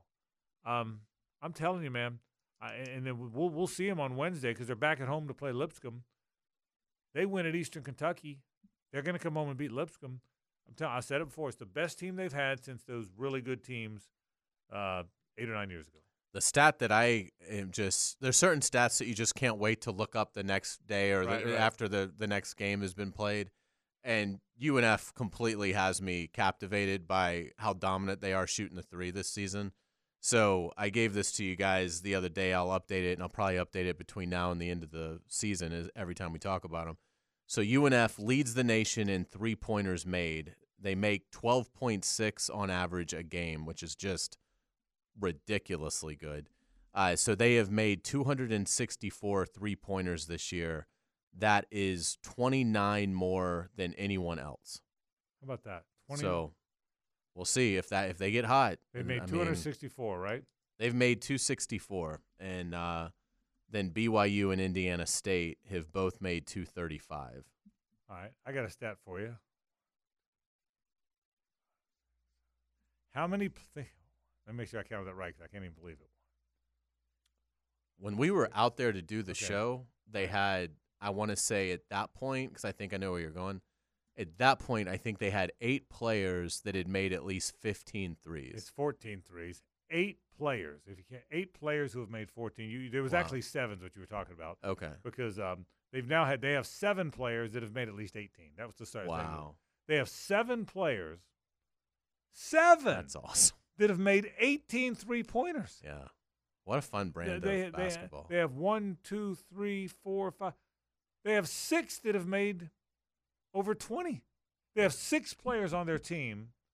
We're mid-season, by the way. They're like the Braves with the home runs. UNF has 6 players on their team that have made 23 pointers or more. And by the way, Chaz, you do not want that coming into your gym. Yeah, right. And by the way, Chaz Lanier has made 72 of them. Wow, that's crazy. I mean, Eastern Kentucky can really rebound, so yeah. It's all going to come down to can UNF make their shot because they're not probably going to get a lot of second chances. Yeah, and I again, we had this conversation with Matthew Driscoll when he was on the air with us for the Rumble. He got there. He had been at Baylor with Scott Drew. He had been around it, and he said he looked up and said when he got to UNF, he was not going to have the players he was playing against for whatever reason. He wasn't going to have even the most athletic players in his league, much less in the bye games. And the only way to compete, the only way to really hang around, the only way was you better bomb threes. So he came up with that plan of layups, dunks, and open threes. That's the mantra. Layups, dunks, and open threes. And it's amazing. It's amazing how many three-pointers they make. And again, I said this about Will Richard of Florida. They are looking to shoot them. They are, when they catch it, if they have a look, it's going up. Yeah. All of them. It would be so awesome if they won the A-Sun because they're the kind of team that in the days leading up to the first round, a lot of the nation would gravitate towards and be like, because they'd probably come in, they're not going to be a 16 seed. Right. They're going to probably come in at somewhere 14, 15 range. So, I mean, we've seen upsets. I mean, now we've seen 16s beat 1s, but it's only happened, twice? But if they're in the 14, 15 seed, they're going to be a club that the national experts, when they're asked, okay, is there a big surprise coming? And if it is, who would you put your finger on? A lot of those experts are going to say, watch out for UNF because if they go and make 13 3-pointers in this game, that's a great equalizer. Yeah, it certainly is. And then next week, hopefully, Bryce Workman gets back for JU, and that'll really lift them. They were only able to score 59 on Eastern Kentucky last night. Robert McRae led the way with 21. That was good, but Yossi Powell only had 5 points. You're not going to win a lot of basketball games when that happens. No, you're right. And listen, Jay, I really like Jordan Mincy. Tough nose. Guys respond to him. He's a good basketball coach. But I will say this, he was under Mike White. And JU has to find some shooting. The one thing I would suggest, Lauren, they play as good a defense as anybody. They have as much toughness as anybody. They rebound pound for pound as well as anybody. They play hard. I mean, they play hard. Yeah, they certainly never give up. We saw that against Queens. Correct. But they have to. You got to find in this day and age. You got to find some shooting, and that's what's gone wrong for JU. You got to find some shooting. We'll see if they do. We'll take a break. Back to football. 1 hour to go. This is 1010XL and 92.5 FM. The Frangie Show, live from the Hastings Injury Law Firm Studios on 1010XL. Hit back with Hastings. It's the National College Football Report, brought to you by the law firm of Woolsey Morecambe on The Frangie Show. Hey, we do welcome you back. It is time for the National College Football Report, brought to you by Woolsey Morecambe. Frank Frangie, Hayes Carline, and our buddy Tony Barnhart. Never can get enough of Barnhart on the program. Tony, how are you, man? I am doing well, Frank. How about you? We are doing great, and all kind of stuff to talk about. The college football world has changed. Tony, you and I have covered it 100 years, and I keep thinking it's not going to change again, and it changes again. From 10,000 feet, we'll get into the weeds in a minute, but from 10,000 feet, worse than ever, better than ever, different than ever, the portal, the NIL, the free agency in college football. How do you feel about it, big picture? Well, here's the irony of it all, Frank, is that the game that we see on the field, the game that we watch every Saturday, the game itself is better than it's ever been. Right. More good players, more good coaches, more schools that have made the financial commitment to be there. What we have right now is we're going through a transition that has been pretty much put on college football because our friends at the NCAA didn't show any leadership, which is really, so we've got a long way to go to deal with some of these issues, but the game itself is a great game. Tony, it's Hayes Carline. Thanks so much for joining us again. What was your reaction to Nick Saban's retirement? What kind of legacy does he leave, and what will become of the Tide with Kalen DeBoer, in your opinion? Well, I was surprised because he retired on Wednesday. On Tuesday, I talked to a guy on his staff that I've known for a long time, and he felt that Saban was not going to retire because if they'd won the national championship, then yeah, he'd ride off in the sunset. But I think at the end of the day, Coach Saban decided for him it'd be better to leave a year too early than a year too late. And I think that and obviously the landscape had something to do with it. And the thing about Kalen DeBoer is, he's won every place he's ever been, but we also have to take into account that he's done 2 seasons at the Power 5 level. Did a great job at Washington. So, and it really all just comes down to recruiting. When somebody comes in from another part of the country, do they understand that recruiting in the Southeastern Conference is hand-to-hand combat? It is something different than most coaches have done. I think he'll do well, but he's got a lot of people to replace, and it's going to be a fascinating season to watch in Tuscaloosa. I know that. Tony Barnhart with us talking college football. Tony's got a great book out. We're going to get to it in a bit called The 19 of Green, which is a really cool story. We've had the honor of talking to Tony about that before. Kind of one of his experiences, a cool part of sports. I want to get to that in a bit, but let me stay on football, college football for a second. What Georgia has done, Tony, is in this age of parity, I wasn't sure anybody could do it other than Alabama. Now, they didn't win it last year, but I think they had the best team last year, and that's after winning it the 2 prior years, and I think they're going to start ranked first next year. How has Kirby Smart, in this era of parity, built a program that's better than everybody else's? Frank, if you had to draw up a blueprint on how to build a football program, it would be exactly what Kirby Smart has done. Of course, it starts with players.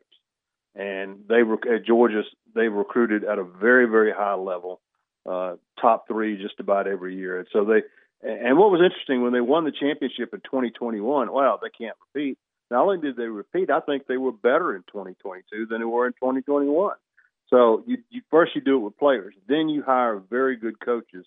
And Kirby Smart has shown that he knows about hiring good coaches, managing them, and how to manage players. And so he's done it by doing all the things you're supposed to do. Obviously, he learned from his 11 years with Nick Saban, but now he's got the best program in college football. There's no doubt about that. Yeah, absolutely. Tony, what kind of patience should Florida have with Billy Napier? What does he have to do, in your opinion, to get to the 25 season? Well, I think in Florida they've got to show that things are headed in the right direction. And I thought they would be a little bit better last year. I knew the first year they would struggle because of the roster. And so they need to show that things are getting better and they're headed in the right direction. And again, it all comes down to recruiting. But I think this is the Florida fans.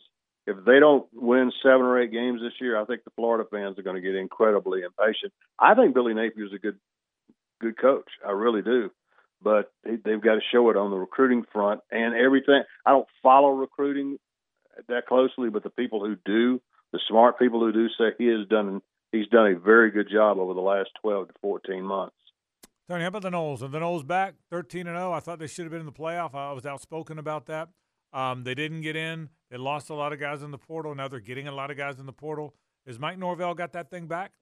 I think he does. Mike Norvell is a very good football coach, and I just think they're back where they want to be now. Obviously, they've got to maneuver through all of this silliness with the Atlantic Coast Conference, sort of figure out how that's going to work. But I think he does have that program back in the right direction. Tony, we don't often talk about Ole Miss, but man, it looks like Lane Kiffin could be building something really special this season. Could the Rebels, in your opinion, could they be in the playoff and possibly even contend for the SEC? They absolutely could because of what they've done. Obviously, with Jackson Dart coming back as quarterback, they've got, and the receivers they've got an incredible, incredible offense. And he is, for the people who follow this, he is the king of the transfer portal. So they're gonna have it. And remember this, and people forget about this. There are no divisions in the SEC.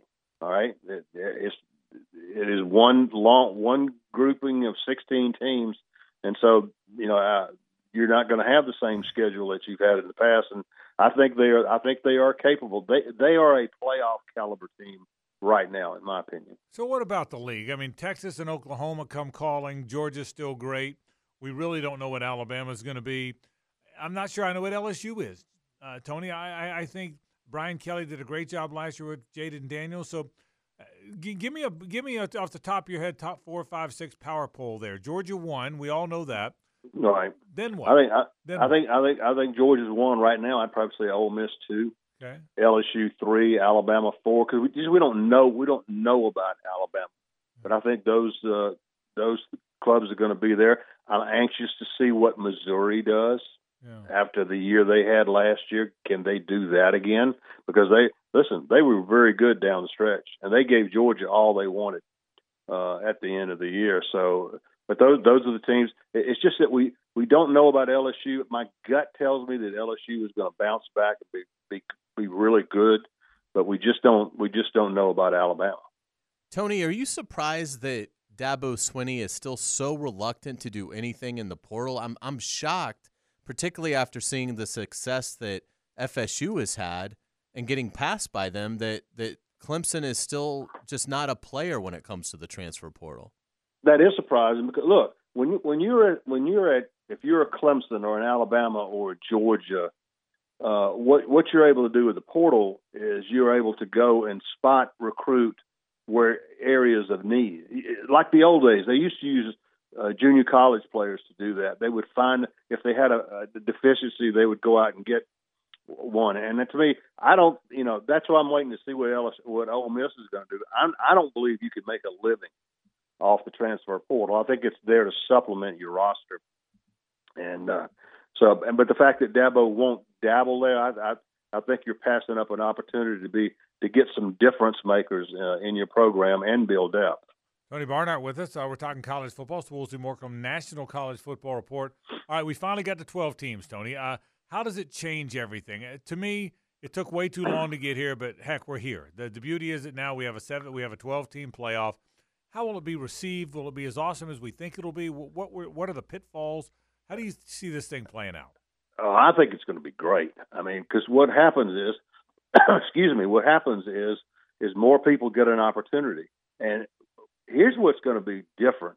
This year we get to the end of the regular season, and there are, maybe 8 teams that could be in the discussion for one of those 4 playoff spots. Well, with 12 playoff spots, we're going to be talking about 20 teams or more that have an opportunity.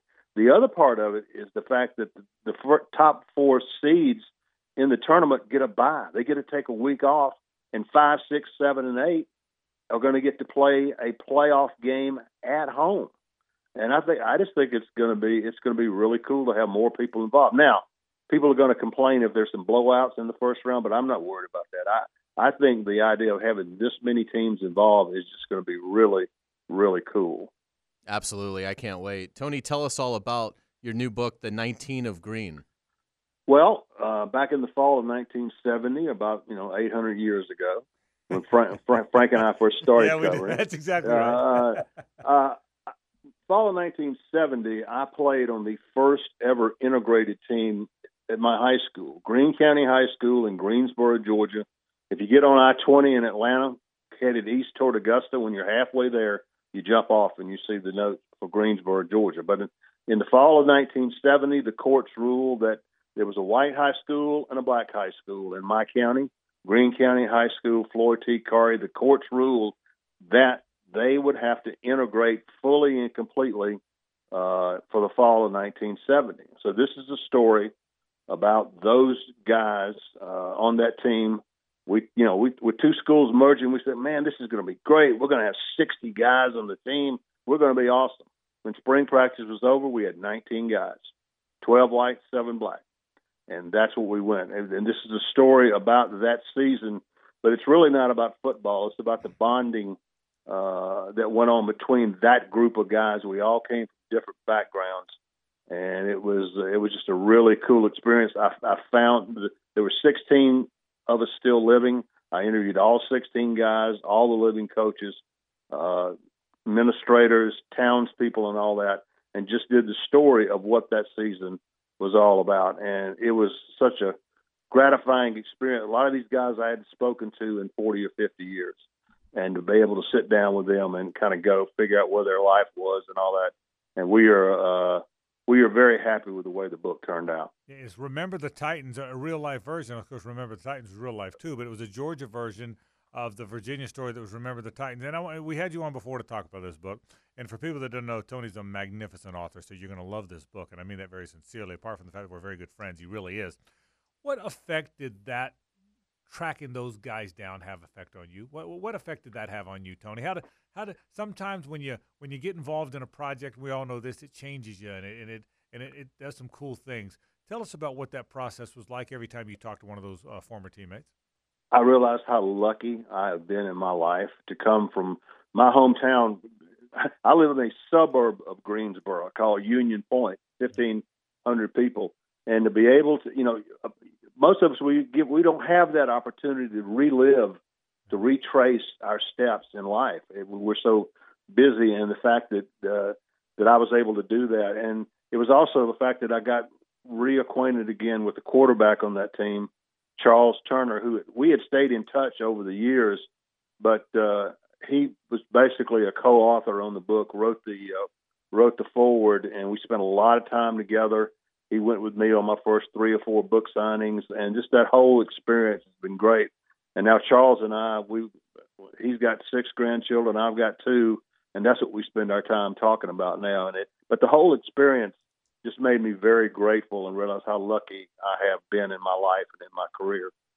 That's really cool stuff. Tony and I have been covering college football together since the early 80s, and it's a pleasure every time we get to do it again. So, Tony, I appreciate it, brother. Thanks for coming on. We can't wait for people to buy the book. You can get it on Amazon, I assume, right, Tony? That's absolutely. Go to Amazon, just do a search on 19 of Green, and it'll pop right up there. You'll be awfully glad you did. Tony Barnhart, Mr. College Football, nobody knows it better. Tony, thanks for spending some time, man. We appreciate it. All right, guys, enjoyed it. Take care. All right, Tony Barnhart. Tony and I, Hayes, been covering college football together since I got out of college in 1980, and got to know Tony pretty soon thereafter. He's a few years older, and then got to be really good friends in '88 when I covered Georgia. I covered the Georgia beat, and he was on it for the Atlanta Constitution and Atlanta Journal-Constitution. We got to be really good buddies then. He was a sort of a mentor of sorts. He knew that college football space better than I did. I had covered stuff around here, covered high schools, junior colleges. Ultimately, I'd get to be the Gator beat writer, but I'd never covered a big-time college. There was no Jaguars then. Right. And I didn't know what I was doing. And so I got on the Georgia beat, and I didn't. Claude Felton was so much help, and some of the other writers that were Thomas O'Toole. You probably know Thomas O'Toole's name, but he was back then. So many of those guys really kind of guided me, and Tony was foremost among those. So it was a really cool story. It is, and he is a great writer. Southern Fried Football is a great book too. Great book. About SEC football, and so yeah, it's you can't go wrong with the Tony Barnhart book. That's the Wolves and Morecambe College Football Report. Back in a moment. Stay with us. The Frangie Show, live from the Hastings Injury Law Firm Studios on 1010XL. Hit back with Hastings.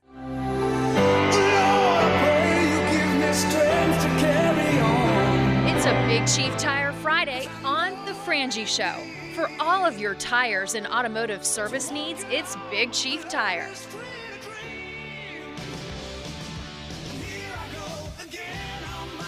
Little White Snake on this Friday.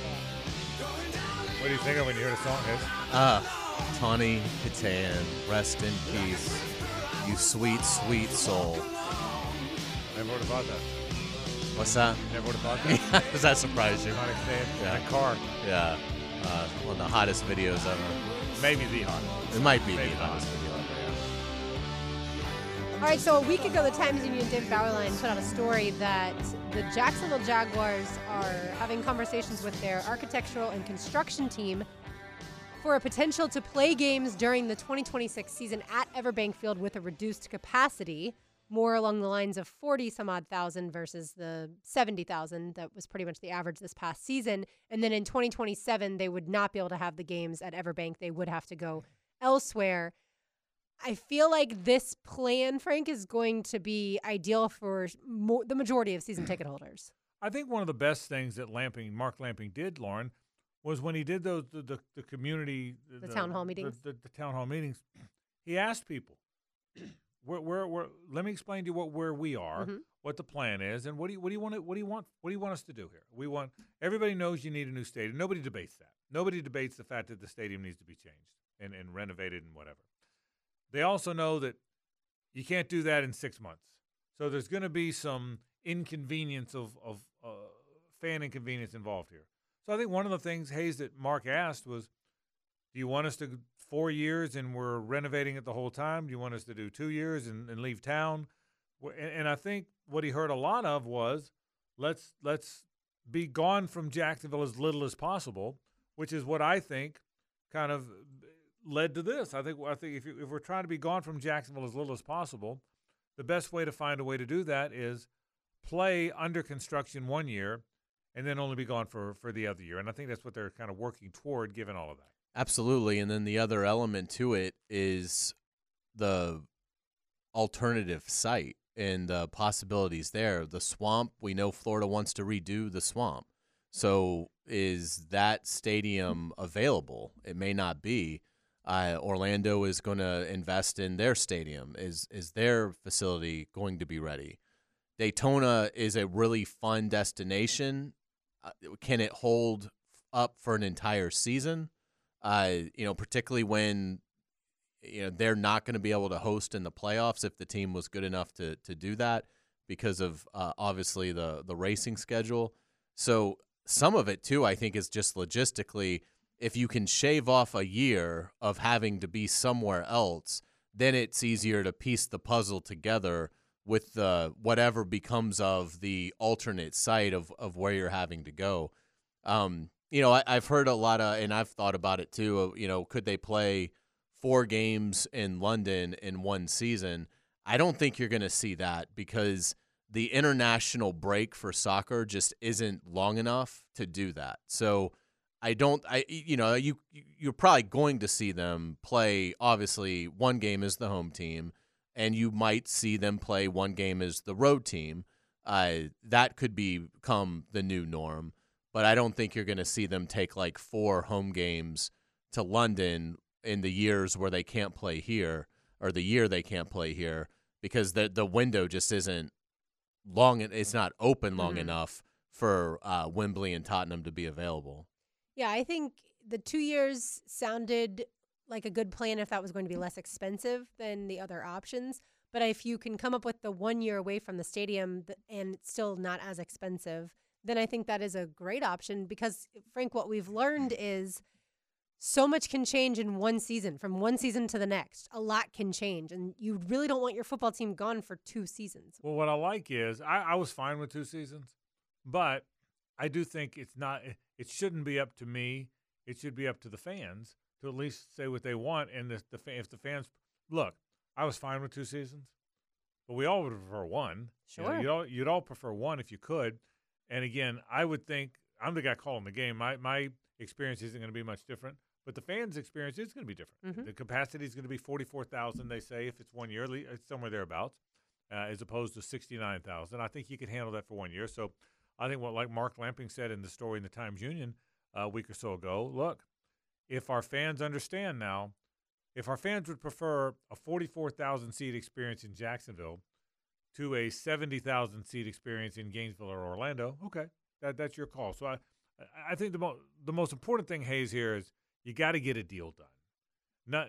It's a moot point until there's an agreement. Once there's an agreement, then you can figure out where you're playing in the interim. And I understand that's part of the agreement. But until there's an agreement, at least in concept, none of it really matters. Yeah, absolutely. And I was I mean, we've all been really confident that the deal will get done, and I think that remains our belief. But one cool thing that I saw this week is Mayor Deegan was talking with John Bachman, and Jean was watching it, and she pulled me in to see it. And Mayor Deegan said something that I thought was really interesting. She said that when this deal is done, they're going to do another round of the town halls, which is good because to me, if you've already talked about doing town halls, that means you're anticipating there is a deal that is going to happen. So again, that's the kind of positive talk that you like to see. And I can't commend both sides enough on this. This has been the cleanest negotiation. There hasn't been any saber rattling. There's been absolutely no name calling. It's been professional on all sides, and that has been beautiful to see. And my hope is that it will remain that way, and I am confident that it will remain that way. I think Mayor Deegan has done a tremendous job with every facet so far, and I do think this absolutely will get done. I think I had some trepidation, Frank, very early on, like years ago early on, long before it was Mayor Curry to Mayor Deegan transition, just because at times when you throw billions of dollars around, taxpayers get scared and nervous, and that's a lot of money, and there's other increases elsewhere, whether it's schools or roads or all those things. But I think everyone at this point is on board. Well, I shouldn't say everyone. I think a large majority of people are on board. I said this before, there's always going to be the same pushback in every market, not just Jacksonville. Here's what's going to happen. Some civic group's going to come up and say, why would we spend the billions of dollars? Why are we giving $1 billion to the billionaire when we've got the potholes? That's going to happen. Then the local political columnist in every city is going to say, shame on the city for giving all this money to the football team when there's more important needs, governmental needs. Then the local college is going to do the survey, and the survey is going to look like people don't want it because they're going to ask everybody. And, well, we've gone through all that. Those are 3 or 4 rounds of pushback. Now, when the deal gets close again or when it gets done, Hayes, we'll see those same rounds again. The civic group, the political columnists, the local university, that's all going to happen. It happens again. And then once you're through the second round of it, then you announce your stadium. That's what will happen. But I agree with what Lauren said and what you said.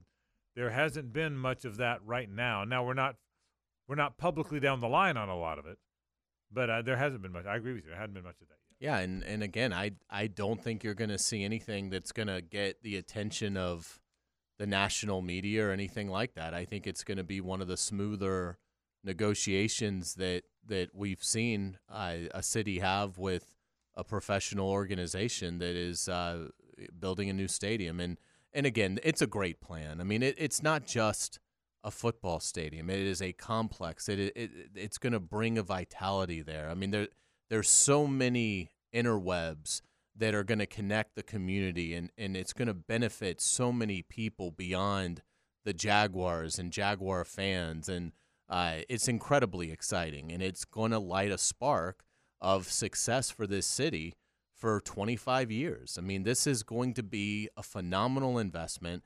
And again, not that, we're having to defend the deal or anything, but I'll go back to what I said, in the summer. No city ever on record has built a stadium and said, boy, we opened this thing 3 or 4 years ago. If only we hadn't built this stadium, we'd have some nice things around here. No one's ever said that. If you invest in your city, you will be rewarded for it, and that is what this is. We'll take a break. When we come back, Lauren wraps the program with news and notes. Stay with us. The Frangie Show, live from the Hastings Injury Law Firm Studios on 1010XL. Hit back with Hastings. What's going on in the world? It's time for Frangie Show News and Notes. Here's Lauren Brooks. You know, well, I'm a chicken fried and cold beer on a Friday night, a pair of jeans that fit just right, and the radio.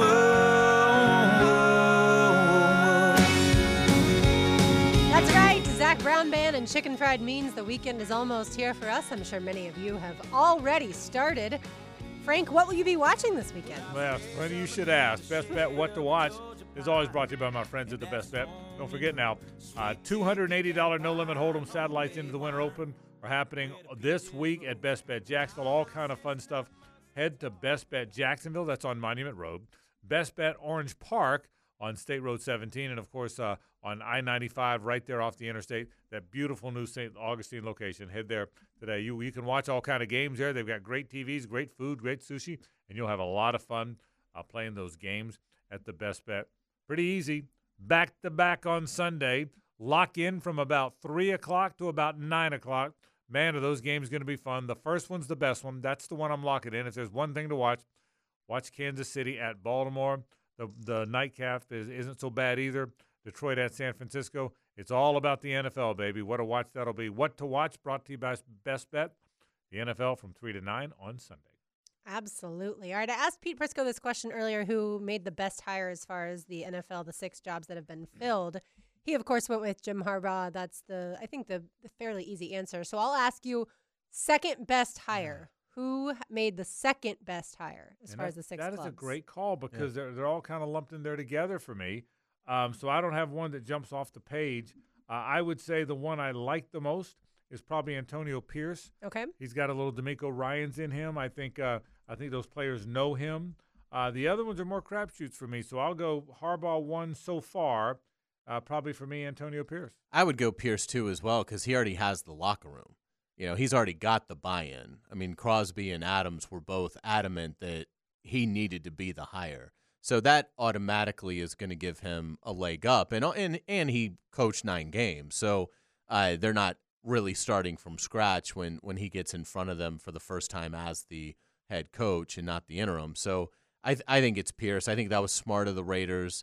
They didn't go with the interim last time that it had done well. They ended up hiring Josh McDaniels, and obviously that didn't work out. So, yeah, I think they went in the right direction there. I will say this, getting back to what to watch. Boy, I really did enjoy the Loser Monday AFC, NFC title game ones. Like, I'm going to miss that. I almost thought about starting up Loser Monday again and doing it. I didn't even think about it until for some reason, the way you kind of brought up the games, I was like, oh, man, we used to do, like, the draft. I thought about it early in the week. Yeah. I said, since it's usually the last one, right, we kick it off and make it the first one, but I thought against it. Yeah. But I thought about it. It ran through my mind, I can tell you that. That would have been fun for y'all. A lot of fun for y'all. I'll never forget Raheem Mostert got hurt when he played for the 49ers. I had him on my NFC Championship, or on my team of the NFC Championship. Hayes, what was your text to Frank that was so excited that he got hurt? Something like 0 points that I got or something along those lines? I think it had a... Yeah. I think it had a curse word. There's no chance I could possibly remember it, but if I did... Yeah, It might have been... ZFP. I don't know what that means. 0 bleeping points. ZF.P. I mean, it might have been what it. That's why I said it would have been fun for y'all. I can't say if I remember that or not, but if I think that was the first time we did it, and that was when I think I kind of hoarded the kickers. So you did I think it was. I think maybe because of that. If you have a kicker, you're not going to get shut out. At one point, although Gibby's kicker got hurt last year. Well, and then Gibby had. That's right. Gibby had the first pick and took. It's also funny as long as it's not me losing. You're right because you losing was kind of funny. At one point we were at the Gators dockside, and you had been there early. We did late, and we kind of looked at. We just kind of looked at our phones, and it was. I think it was 26, 24, 21, 0. Yeah. I think that's what the points were, and. You're still smiling about it. We got a little chuckle out of that, to be honest with you, if we're being honest. Remember the text. The Eagles are interviewing former Jaguars defensive coordinator Mike Caldwell for their linebackers position under new defensive coordinator Vic Fangio. Of course, Caldwell interviewed for the defensive coordinator position for the Eagles, did not get it. Yeah, I think Mike's a good football coach. I don't know if he's ready to be a coordinator. I think he was okay, but did a better job the first year than the second, maybe. And I think he might get another chance, Hayes, to be a coordinator. But I think right now he's a damn good linebackers coach, and I think he's going to land at one of those jobs. Wouldn't be surprised if it's this one. Well, and I think it's if this happens, I think it's great for Mike because obviously he's learned from Todd Bowles, who's a gifted defensive mind. Vic Fangio is certainly in that category as well. So, he's still young enough in his career that there's something to be said for, being an apprentice and learning from somebody who really knows how to do it at a high level. And I'm sure the experience Mike had here will benefit him in the future. But yeah, it probably he's doing the right thing.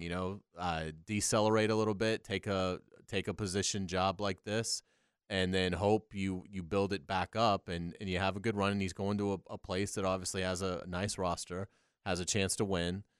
So there's going to be a tension on the coaches, and maybe he gets a second chance to be a coordinator. All right, when it comes to the AFC-NFC championship games themselves, I've got 5 most impactful players for each game. I think it's fairly obvious the impactful players, at least 3 of them for the AFC championship game: Patrick Mahomes, Lamar Jackson, Travis Kelce. Here are the other 2. This comes from NFL.com. Ravens safety Kyle Hamilton. I'm assuming that they think he'll have to cover Kelce some. And Ravens linebacker Roquan Smith. With that, 2 good players, two really good players. Keep an eye on them. Yeah, and you could have picked whoever. You could have picked Mark Andrews, or you could have picked Isaiah Pacheco. But yeah, they're all 5 impactful, no doubting that. I think Zay Flowers is going to be really fascinating to see. Kansas City, again, defensively, they've been outstanding. Zay Flowers, he's a rookie, so obviously, this is a big game, big spotlight game, chance to go to the Super Bowl. But he's been unflappable so far. This season. He has been outstanding. He's incredibly quick, and he'd be a matchup problem for anybody. But I'm curious to see how Kansas City is able to defend him, and can they tackle him once he gets the ball? Because if Zay Flowers is able to break some explosive yard after catch plays, that could be the difference in this game. So if they can contain Zay Flowers, I think they can bottle up Baltimore pretty good level. If Zay Flowers has 90 yards receiving, I think it's going to be a Ravens win. Yeah, and I think, like I said earlier, Isaiah Likely could be a huge matchup depending on how much Mark Andrews plays, obviously coming off of injury. For the NFC Championship game, obviously the quarterbacks, Jared Goff, Brock Purdy. Surprisingly, in this group, in this listing, Christian McCaffrey and George Kittle are not mentioned, so I'll give you the other 3 that actually are. They say Lions cornerback Ifeatu Melifonwu, and then 49ers linebacker Dre Greenlaw, and 49ers wide receiver Deebo Samuel, which it does look like he'll play. All good players. The ultimate impactful guy in that game is McCaffrey. If McCaffrey, the best chance if the Lions neutralize McCaffrey, the Lions are going to upset him. So McCaffrey might be the most important guy in the game. Well, and I'll say this: San Francisco has so many players. After seeing him here live for the first time, right. I almost never lock in on defenders. Just because I'm so offensive oriented. Me too. Fred Warner is unbelievable. Really good player. He is incredible to watch. He was incredible to watch in the Green Bay game. Now, they had success early, and I do think Pete's right. I think Green Bay should have won the game. But Fred Warner is a wrecking crew. Yeah. On Helmets and Heels, we pick impact players. He was mine as far as the defensive side of the ball. My offensive player was Brandon Ayuk, because I think, yes, all the attention goes to McCaffrey and Kittle, and that's well and good, but Ayuk makes some huge plays when they need him most, especially if Purdy isn't playing super well. Did you realize, Frank, when it comes to college football, Steve Sarkisian is the only college football playoff head coach returning to his team next season? I did realize that. It's pretty amazing that 3 of the 4 are not there. That Harbaugh, Saban, and DeBoer are all at a different place, which is really bizarre, isn't it? But yeah, a crazy way for the last 4-game playoff to end. It really is wild. Hayes, did you get excited about former Washington safety Asa Turner? I smell Thorpe award. Well, now that he's headed to Florida. I think he spells Thorpe, Heisman, Natty. I think that's the trifecta. He's the next Charles Woodson. He is. In all seriousness, he will help them. He's a good player. They needed a veteran, savvy player at safety. They've gotten now a couple in the portal. Again, they were starting 2 true freshman safeties at the end of last year. Why don't you just handcuff yourself? He should coach the game with his hands handcuffed behind his back if you're going to start 2 true freshman safeties at this level. Totally agree with that. When I saw this guy, I don't know. My guess is actually he's pretty good. But even if he wasn't, they need more of those 23-year. I've been screaming this since the season ended. They need more of those 23-year-old guys. This guy, and by the way, the picture, he's a long-haired guy. Yeah. He looks like he's about 29. Yeah. You know, I mean, they need more guys that look like they're 29. This guy, you know, I think he's a good player. He was a roadie for Fleetwood Mac. He's got that look, doesn't he? He really does. And finally, tonight, 6:45, ESPN2, a top 10 matchup. It's not on Friday Night Heights, like I said, on ESPN2, not SEC Network. You've got number 8, Florida, playing host to number 6, Alabama, in gymnastics. Last year's meet was incredible. Florida was able to win thanks to 2 10s on Florida. Florida's not nearly as good as they have been in the past, but it should be a fun Are they meet. good? Florida good? 8th in the country versus usually 2nd, so there's certainly a drop-off. Trinity Thomas not back? No, she used all of her eligibility, but she is a GA. So she's that's a cool. grad assistant. So you'll see her, not that y'all will watch, but if you were to watch, you would see her there cheering on the gymnast. What's the spread? I would assume that Alabama would be favored, but I've never actually looked at a spread for a meet. Yeah, So I don't know how that works. How are we looking on the beam?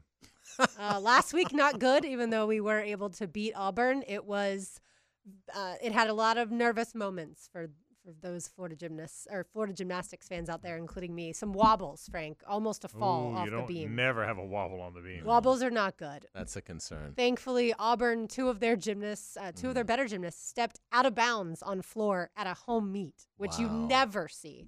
And so Florida was able to win and take down Auburn, and that was good news. Time now for today's takeaways. Now, today's takeaways, brought to you by Key Buick GMC, where our family dealership has been helping families buy vehicles for over 50 years.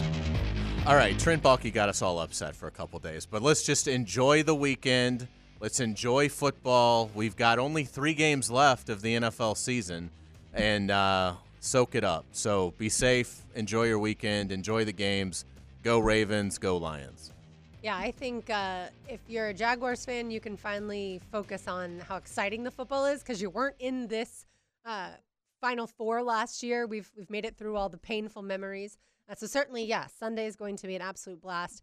If the Ravens can beat the Chiefs, my goodness, it's going to be quite the legacy game for Lamar Jackson. But I'm with Hayes. Go Ravens, go Lions. Let's say hello to Rick Ballou.